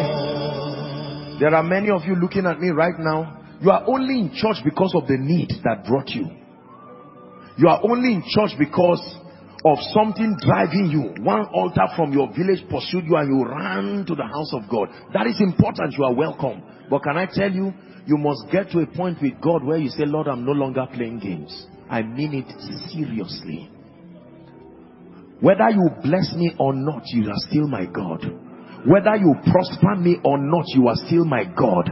Whether my requests are answered or not, you are still my God. I'm not playing this church business with you of exchange, where I say, give me breakthrough for my loyalty. You are not a politician. Everything, let it be yours. Can I tell you this? It is a very painful decision. But if you make that decision where everything belongs to him, your life, your reputation, your strength, your energy, now you have entered the realm of power. Now you have entered the realm of favor. Now you have entered the realm of uncommon grace. Now you have entered the realm of wisdom, where you become a friend of God. It takes death to be a friend of God. All these songs people just claim, I'm a friend of God. Do you know what it means to be a friend of God? Can I hide this from my friend Abraham? The realm of friendship is the realm of revelation. He comes to you. Believers, hear me. We need to teach the church of the Lord Jesus Christ that God is not all about miracles. That God is not all about breakthroughs and signs and wonders. I'm not saying they are wrong.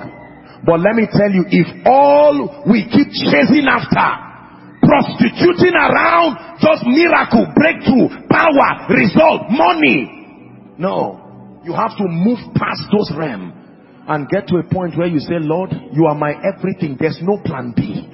There is no plan B. We die here. There is no plan B. I'm not just trying to use you so that if something works.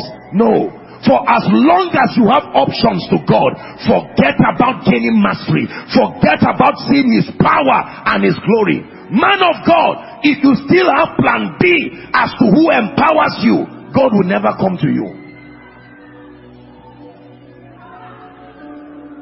The sacrifice of total surrender. So then death walks in us, that life will walk in you. Don't you think you just stretch your hands at sick people and say, be healed, and then they are healed? God is not a magician. Don't think you just sit down and say, where is my destiny helper? Come and bless me. No. After this series, we're getting into the series where I'm going to be teaching you on covenants.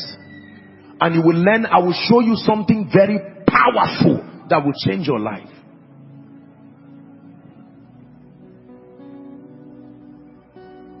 When you go and meet occultists and these people who walk, they don't hear anything like word of mouth. I'm going to be loyal, I'll be serious, and nonsense. You are just talking nonsense. Bring a piece of paper, they say nonsense. A paper that you can tear is your own blood you bring. I hope you know. For Satan to take you serious, you must bring your blood. And then they cut, they will open some. You've seen these things in Nigerian films and the rest. And then they make some incisions, and now Satan can be sure that you are serious with him. What makes you think you just fold your arms and casually, emotionally come to God and say, God, just give me 1 billion plus anointing from nations, I promise I will serve you? And you think God is so stupid, you say, I love you, I died for you, take it. No, there is a realm of death where he's the one who brings you alive. You no longer live for yourself. Otherwise, you can pray and pray and pray, and God cannot trust you. It will be a risk to give you that kind of power. It will be a risk to give you that kind of pedigree. It will be a risk to give you that kind of wealth. Why am I teaching you this? I truly believe with all my heart that we're entering seasons where Matthew 25 is about to be replayed in the church. You know what Matthew 25 is? The parable of the talents. God is coming like a mighty wind upon believers, and he's beginning to trust them with things for nations. I tell you this, you will start seeing God give gifts to men in spectacular ways. You will start seeing God trust men with graces for territories and nations. The question is, can your death afford you that gift? He gave unto one 5 talents. He gave unto one 2 talents. There are prophets that will rise like never before. There are apostles that will rise like never before. There are businessmen that will rise like never before. There are politicians that will rise like never before. You will see levels of power that will dumbfound principalities and powers. But let me tell you, the prize is not just fasting. The prize is not just prayer. The prize is not just Bible study. The prize is death. All of you must be on that altar for that fire to come.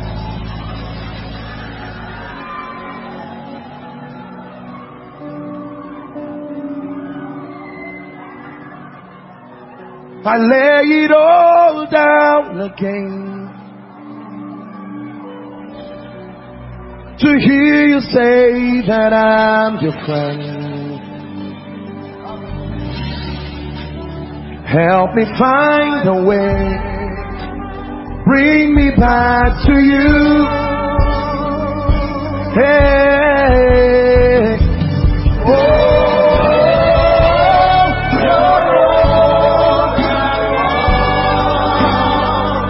Shema la sata brandegete balasuka, Ela shaprakata baronda celebrahatiata.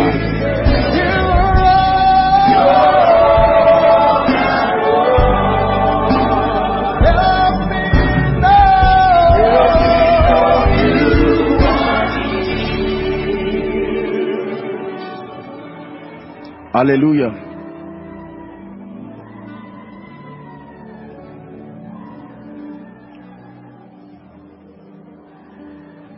By this teaching tonight, God is already answering someone. Why is it that some things look hard?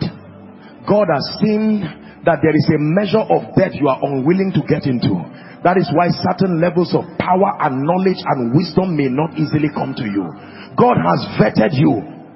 That was his, listen, the hand that wrote in the days of the king, I think that was Belshazzar also. The hand wrote, and hear what Daniel interpreted the writing to be. Mene tekel ufesen. He said, you have been weighed. So God weighs men. You have been weighed in a balance, and you have been found wanting. I weighed your motive.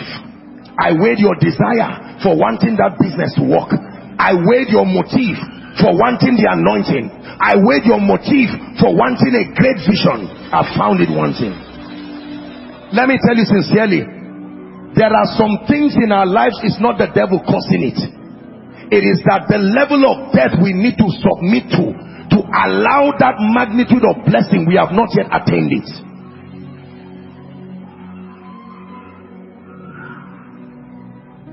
Businessman, it does not take God anything to arrange systems that bring you millions and billions. I assure you, this God of heaven has shown once and again that the cattle on 1,000 hills belong to him. But there is a level of death.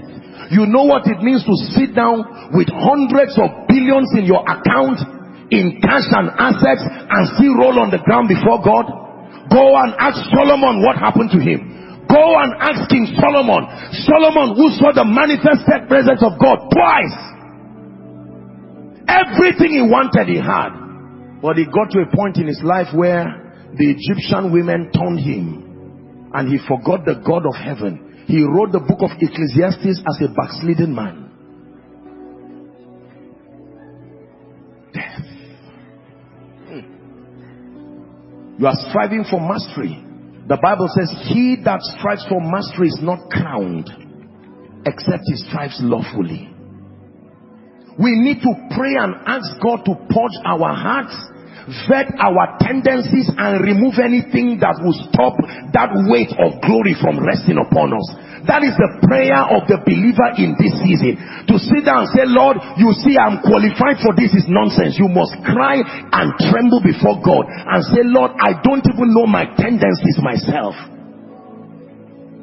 Can I tell you the truth? I don't mean to insult you, and I don't want you to feel bad.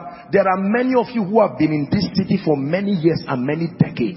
You are well-meaning Christians, and yet you don't seem to have passed beyond certain doors. I will tell you what is wrong.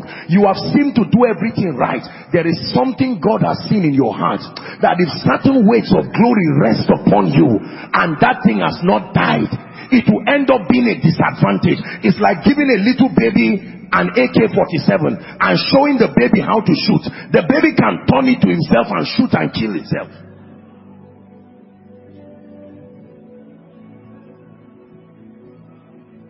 Create in me a clean heart, he said. Renew a right spirit. You can have a wrong spirit, not just a demon spirit, a wrong spirit, a wrong motivation. Renew a right spirit within me.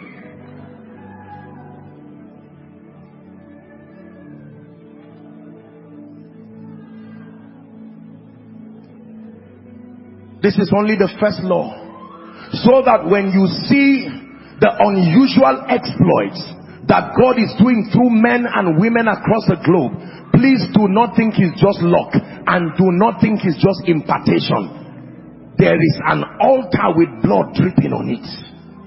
An altar with blood dripping on it. An altar with blood dripping on it. A token of death.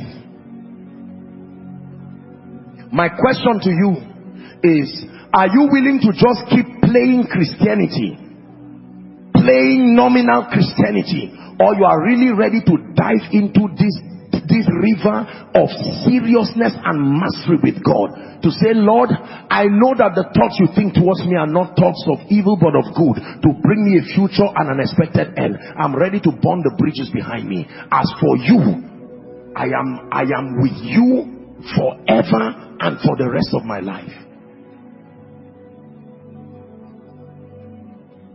As for me, there is no plan B. There is nowhere else to go. The bridge is burned, long burned. We live here, we die here. There is no plan B. You have plan B and C and D and E and E and F. That's why when you say, God, I give you everything, all the other plans say, what of us? We are here too.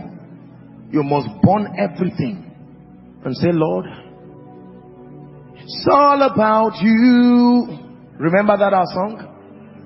Jesus, no, this is for you. It's for your glory and your fame. It's not about me, as if you should do things my way. You alone are God, and I surrender. Listen, tonight is not just a teaching. If I just stop on this law alone, it is sufficient for the night, because we are going to take our time and pray. And in that prayer, you see, I'm going to leave you and God alone. I'll be doing my own here with my own God. And you are going to have to pray and say, Lord, you are the one who knows the truth of who I am. You are the one who knows the tendencies in my heart. You are the one who knows what is blocking what I see in my visions from happening in my life. There are realms I should have entered now. There are dimensions I would have attained. There are some of you, everything you have seen in your visions, not one of it has come to pass, because you are too alive in yourself. It's a risk for God to allow prophecy to manifest in your life.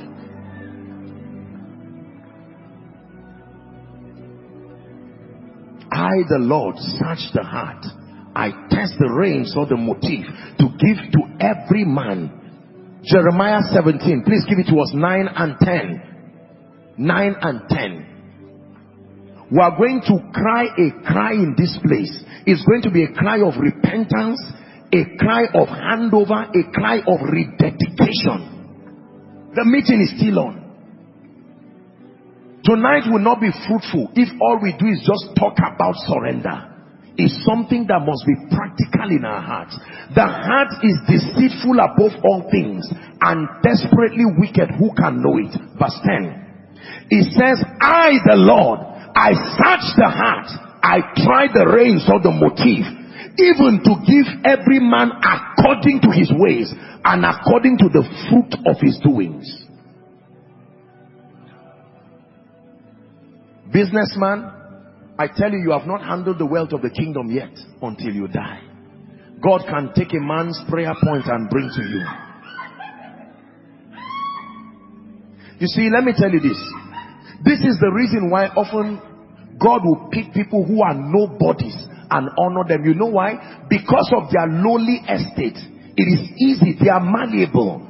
They are not full of themselves. They know they don't amount to much in themselves. So it's easy for them to give everything. And God says, I know you can't speak English very well, but your yieldedness is what I'm looking for. So I can make do with your limitation in English. I will still make you an apostle. I will still make you a prophet. I know that the way you are, there are disadvantages to your life. But what I'm looking for is the depth and the yieldedness.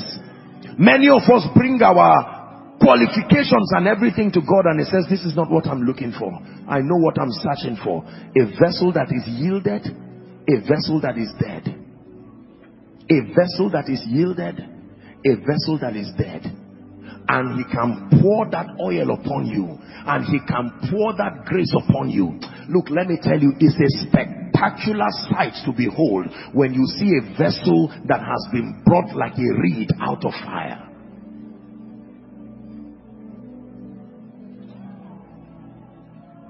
If you came to church tonight to encounter the God of the Bible, if you came to church tonight because you are serious with God, if you came to church tonight because you truly mean it with Jesus, if you came to church tonight because you know that the spirituality of your life is what controls everything around your life, then it was a good reason to come to church tonight.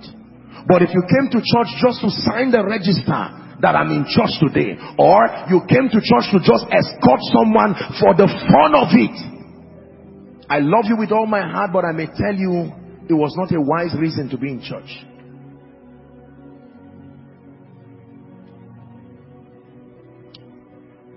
I submit to you, I will say this and we'll begin to pray. People see the things that God is doing in and through my life, and most times most people think this thing is just luck, or this thing is just about anointing. I think it's just an impartation that came. It's not true. Believe me when I tell you, it's not all about anointing. It's not all about just impartation. Go behind the scenes and you will find a pool of blood that still drips upon the altar. Still drips upon the altar. Still drips upon the altar. It is from that covenant of sacrifice, because sacrifice is a covenant. Psalm 50 and verse 5, gather unto me my saints, they that have made a covenant with me by sacrifice.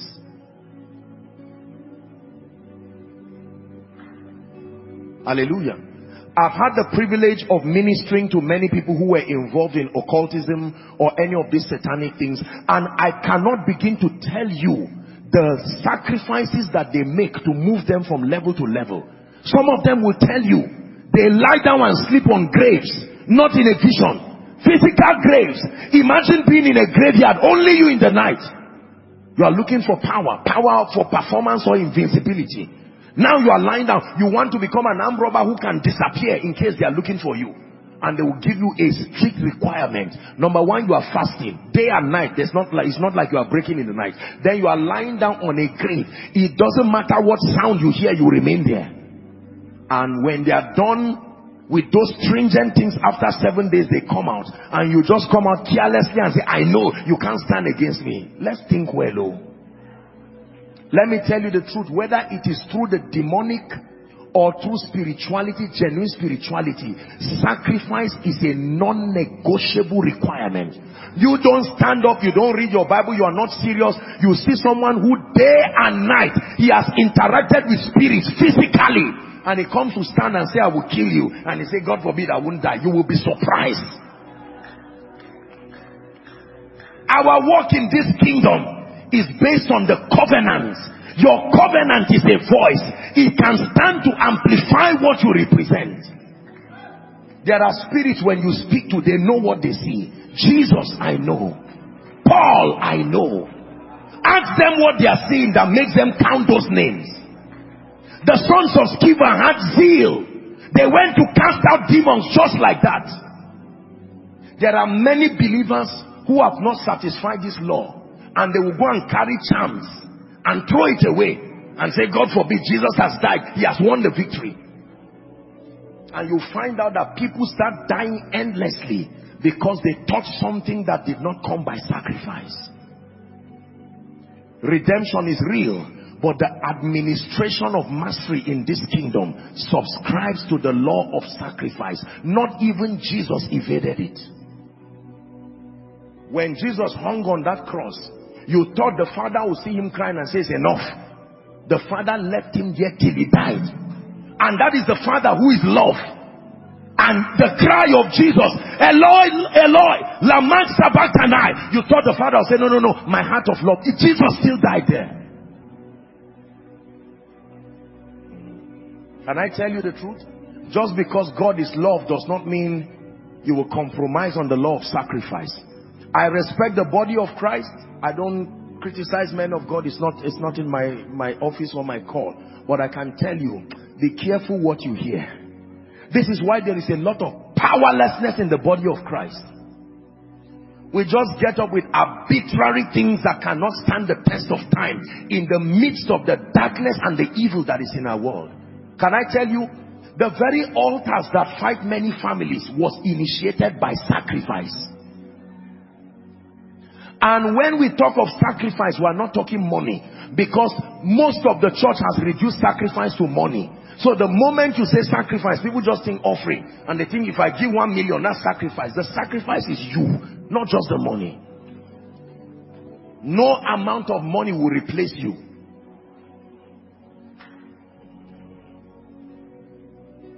That you go back and you say, Lord, it is not a difficult thing for you to change my story and grant me mastery. It is not a difficult thing for you to lift me. Something must be the limitation. And I share with you just one law for tonight. Death. Death. The sacrifice of total, complete surrender. Can you empty your account if he asks you to? Can you pack all of your clothes? Can you give up your cars? Can you give up your houses if he asks you to? I'm not saying you should do it.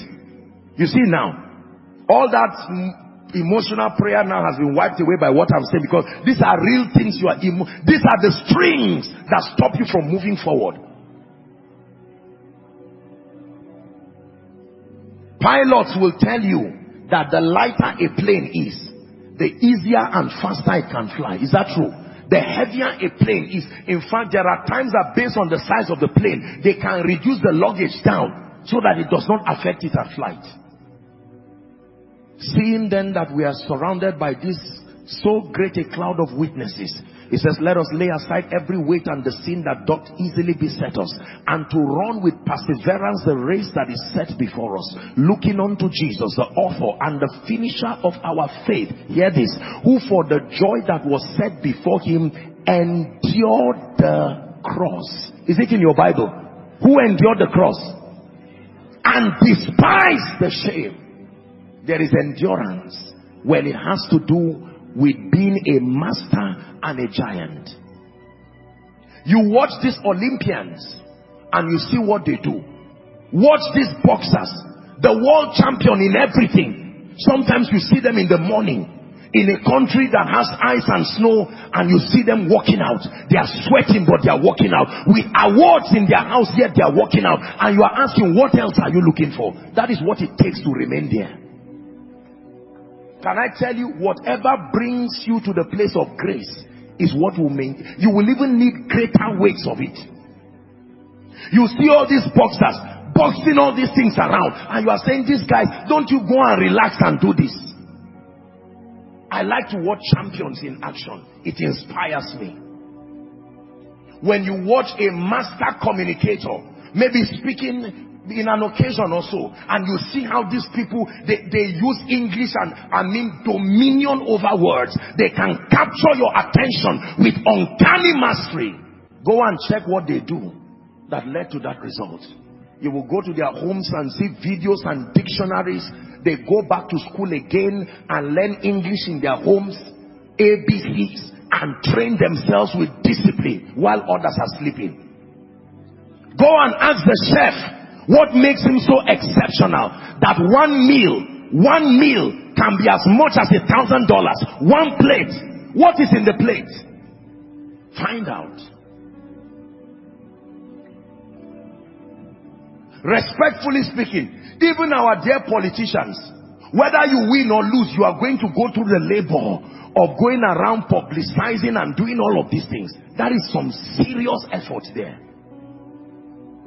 Go and ask some of the wealthiest CEOs around the world. You will see them in office over time. Even when those they have employed have gone home, some of them will be there. They may sleep in the office. Sacrifice. It is only when it comes to the body of Christ that we just believe that because Jesus has done everything, we just throw it away and just assume that it's at work in my life. But you see that the results don't show, dear people of God. It's why the church remains powerless. It's why the church remains. And for many people, all we know about sacrifice is praying and fasting and study of the Bible. So the moment I'm praying, the moment I'm fasting, the moment I'm studying scripture, I just believe that I'm going through the sacrifice for greatness. Not so. Believe me, there is something beyond prayer, fasting, Bible study. It is you being the living sacrifice. Upon that altar, Lord, I have lost the ability to tell you no. What you desire is my desire. If you tell me go left, left I go. If you tell me go right, right I go. Whatever you tell me, that is it for me. If you tell me leave ministry, that is it. If you say go back to ministry, that is it. Have you gotten to that point? Believe me, if you get to that point, you will see something about God. God will brand his hand upon your life in a way that will cause your world to marvel. This teaching tonight is leaving you with two options. One, to continue doing Christianity the way you are used to doing it, or to say, I take God seriously.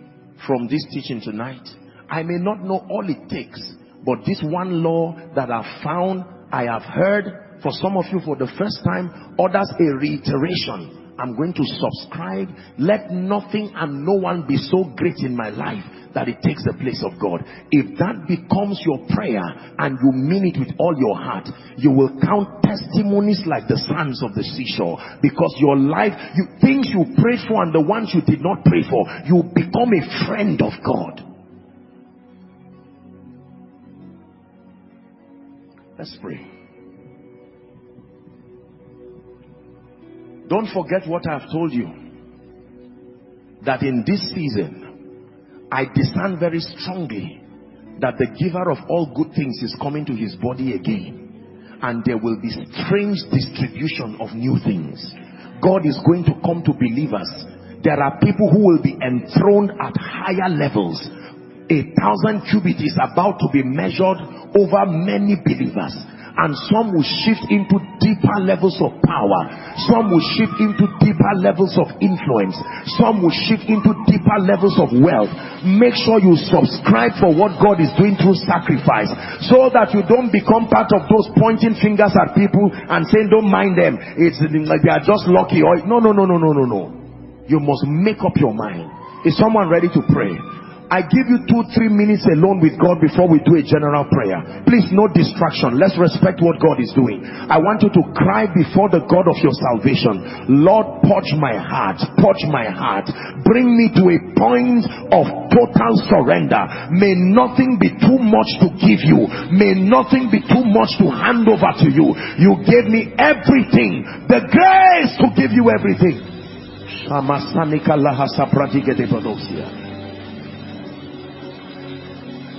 All our viewers, make sure you are praying, crying to the God of heaven. We're striving for mastery. And in addition to understanding the ministry of prayer and its capacity to build the believer, we must understand death. Death to your ego, death to your reputation. Especially, make sure you pray, Lord, this my ego, this my reputation, take it out of the way. I desire to serve you acceptably. My passion for titles, my passion for name, my passion for this and that, take it out of my life. I want to see you exalted. That is all I desire. Jesus exalted, Jesus enthroned. Enthrone him beyond your business. Enthrone him beyond Koinonia. Enthrone him beyond Joshua Selman. Shanima salakata brandegede belekatusia. Lord, we exalt you, we enthrone you.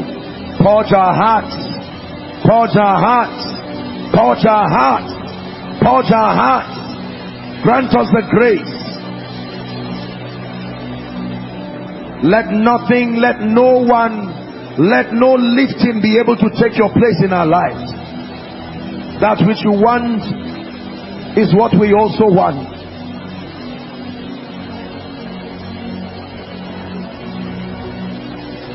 Go ahead and pray. Speak to him. You're contending for power with God. Lord, I love the ministry, but I exalt you above it. I love the business, but I exalt you above it. I love my wife, my husband, my children, but I exalt you above them. I love the visions you are giving me, but I exalt you above them.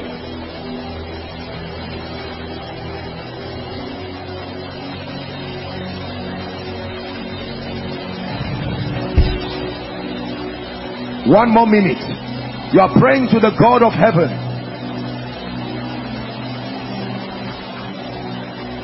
The one secret behind the strange liftings of man. The one secret of the kingdom. Behind the mighty and the marvelous hand of God over the life of an individual. You will see God arise for you in ways that will surprise you. He will give you even the desire of nations, because you would have become his friend. Hiding no secret from you, opening you to deep truths in the spirit, empowering you in unusual dimensions, wisdom beyond the realm of man.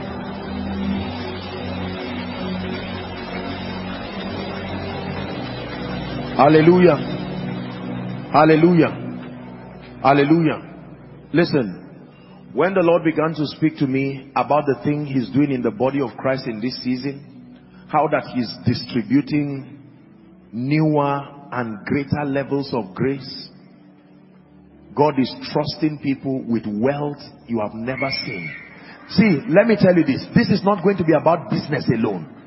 I understand principles of value, but this one is God trusting people, seeing that my last treasurer betrayed me, that I'm still looking for more, and now you are saying, Lord, I will be a faithful steward, and God will give you what is equivalent to the wealth of nations. There are levels of anointings that will make men will walk like gods upon the earth. It is true that their words become like the word of God. Spectacular manifestations of his power, that you look at them, you know that this is a man backed by a strange altar with blood dripping on it. That we will stop being storytellers in the body of Christ, and indeed we will be proof producers, even by the Spirit.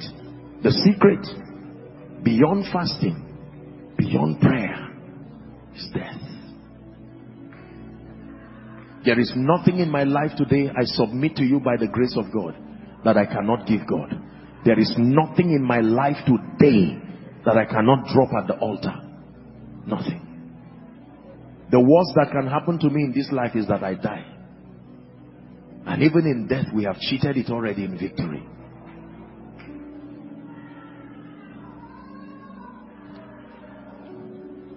Please everyone, in one more minute before I pray for you, I want you to rededicate your life again. I'm not insulting you. I know your spiritual experience, but rededicate your life afresh.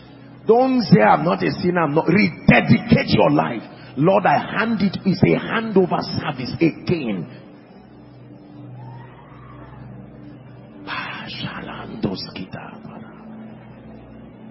Shida Shila Saba Zubradikateski Anahaskia Kratebali Katazige de Belahaskianda Bragatus Katia Imbreke Shabarakus Kadila Barante Capriatasia.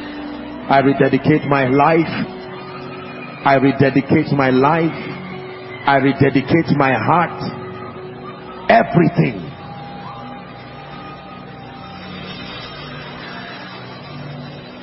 1 more minute. Just pour your, I rededicate everything. For some of you, you are even saying, Lord, let's start afresh again. I don't know the name of what I've been doing, but I can be sure by this message that I've not been serious. Lord, I'm willing to start afresh again. It's better to start afresh than to keep roaming around in pride and ignorance. I can start afresh. We're wrapping up. That's why you came to church. Rededicate yourself.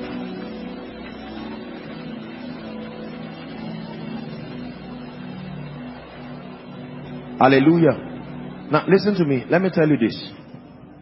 I don't mean to insult you, but the way many of us live our lives, it is proof that we do not yet acknowledge the authority of Jesus over our lives. We are the masters of our own will. You do anything you want to do. No. He that strives for mastery is temperate in all things. Are we together?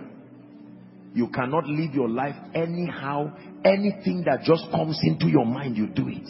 No, it's not done that way. And I know when you speak like this, most people feel, oh, this is a liberal society where, well, you can choose to believe what you want to believe. But I am telling you, if it is the God of the Bible you want to walk with, it says the love of God constrains us.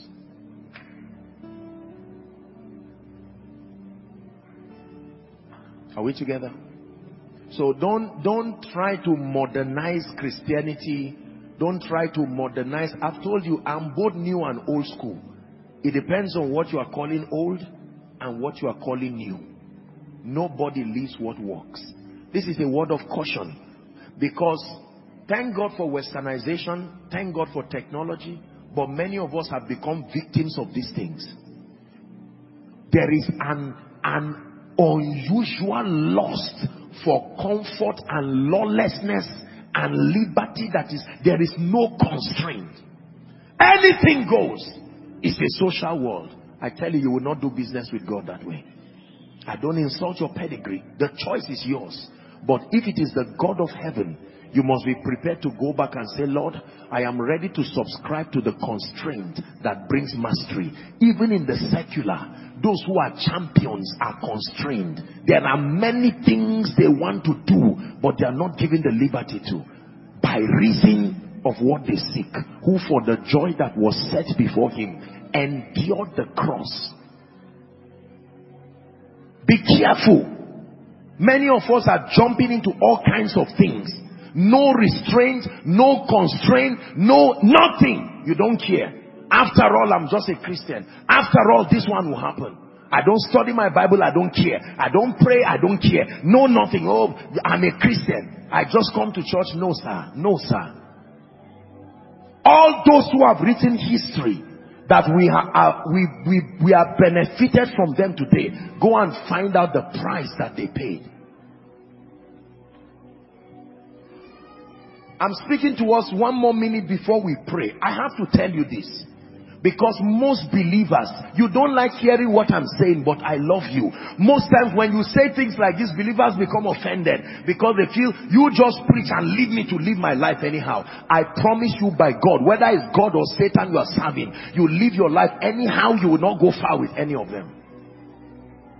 Constraint is related to mastery. You must be able to constrain yourself. Can you pray that one prayer? Lord, grant me the grace that I will be able to constrain my life for the sake of the place you are taking me to. Relationships you need to cut away from. People you need to cut away from.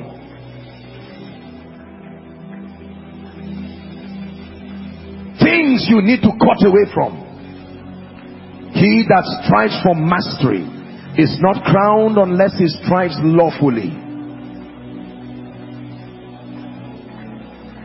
Leviticus chapter 9 and verse 6 says, this is the thing that the Lord command that you should do, and the glory of the Lord shall appear to you. Whether you are lying down, kneeling, let me just speak over your life. You don't have to lift your hands, just believe and take it by faith.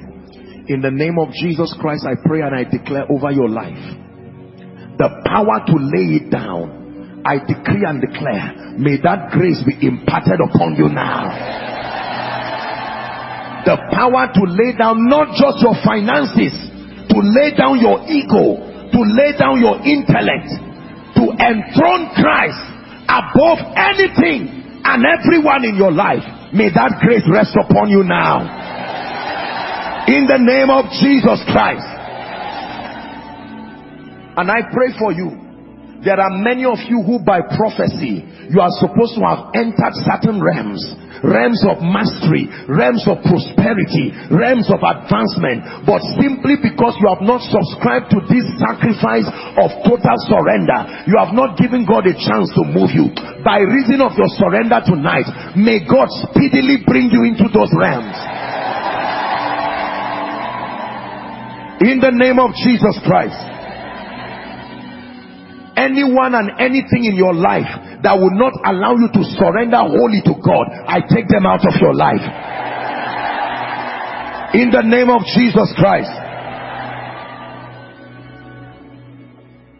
And I pray for you, whoever has laughed at you based on your sacrifice and your dedication towards God, in the name of Jesus, help them please. I pray by the power that raised Christ from the dead, may God use the strange results you will bring upon your life to answer them back. Hallelujah. Please let me encourage you, as you go back home, go and edit the things you listen to. Go and edit the things in your house. Don't say it does not matter, for God's sake. You must culture yourself and trust God for grace to give you a new beginning. Let me make the altar call. Our time is fast spent. There's no need cajoling you after a cry and a prayer for sacrifice. You are saying, Apostle, this message tonight is for me. I have violated the first law. I cannot say for sure I have surrendered everything. I may be inside, I may be outside, across the balcony, but I want you to give me a chance with Jesus. Some of you may be saying, I want to rededicate my life to Jesus Christ. Wherever you are, I'm going to count 1 to 5. Please, let's minimize movement and allow those who need to come out to come out. We're wrapping up already. Wherever you are, make sure you don't sit back. Nobody will force you, but this is a decision between you and Jesus. Young and old, rich or poor, male or female. I begin my counting 1 to 5. Run to the front like there's fire on the mountain. 1. Koinonia, let's celebrate them as they come. Come to Jesus. Come to Jesus. Give him a chance to have a new beginning with your life. If you're coming, please hurry up. Run to Jesus. 2. Seeing then that we are surrounded by so great a cloud of witnesses, the Bible says, let us lay aside every weight and the sin that doth easily beset us, and to run with perseverance the race that is set before us. 3. Are you coming? Please clear the way for them. Koinonia, celebrate them.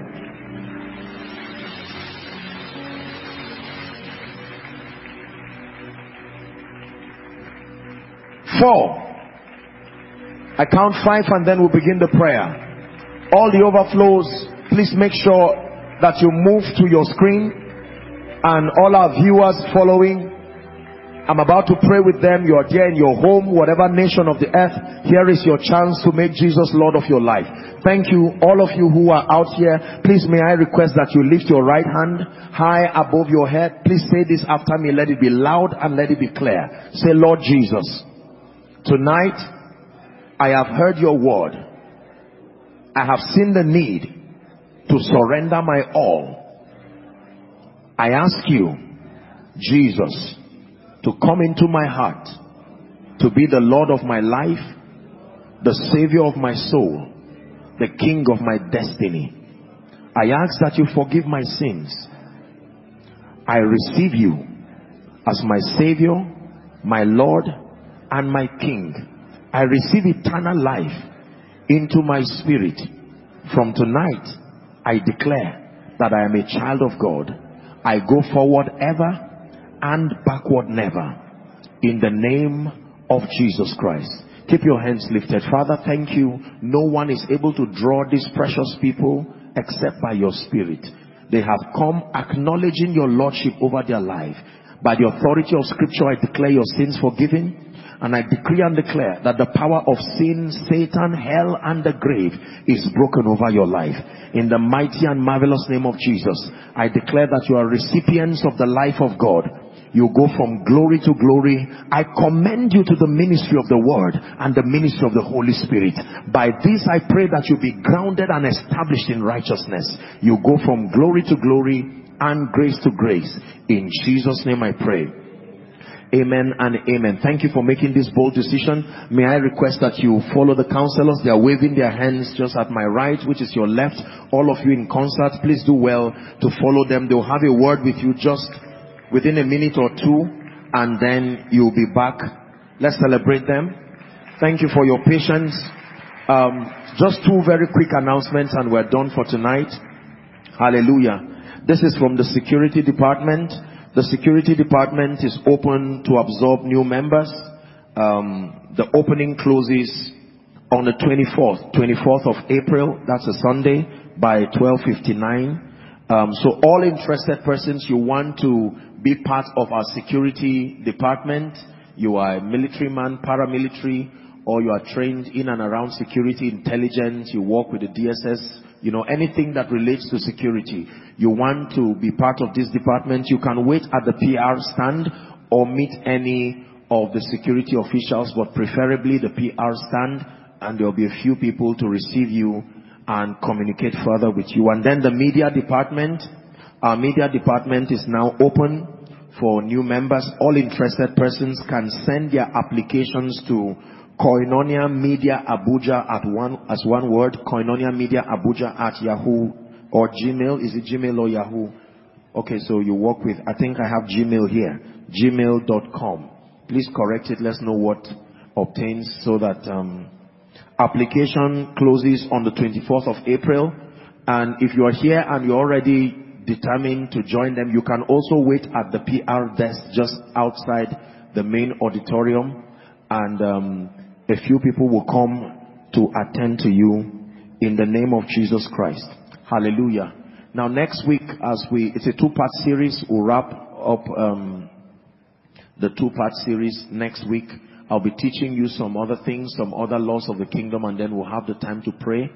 But we're going to be fasting. Please discipline yourself. You can fast and break maybe from 3, because I know that most people from 10, 11, there are people already here waiting. You can plan it. So Sunday, discipline yourself. You will not die. We'll fast. Children can fast to 12, and then that's enough for them. Adults, at least, if you are serious with God, you should be able to stretch to maybe 3 o'clock, except you're a nursing mother or there's a medical case, so that we can prepare our spirits and then we come for what God is doing. I assure you that as you submit yourself to what God is doing, you will keep watching your life go from glory to glory. For the Bible declares that they go from glory, strength to strength, as many as appear before the Lord in Zion. Hallelujah. Thank you so much. The Lord bless you. Please rise up on your feet as we wrap up.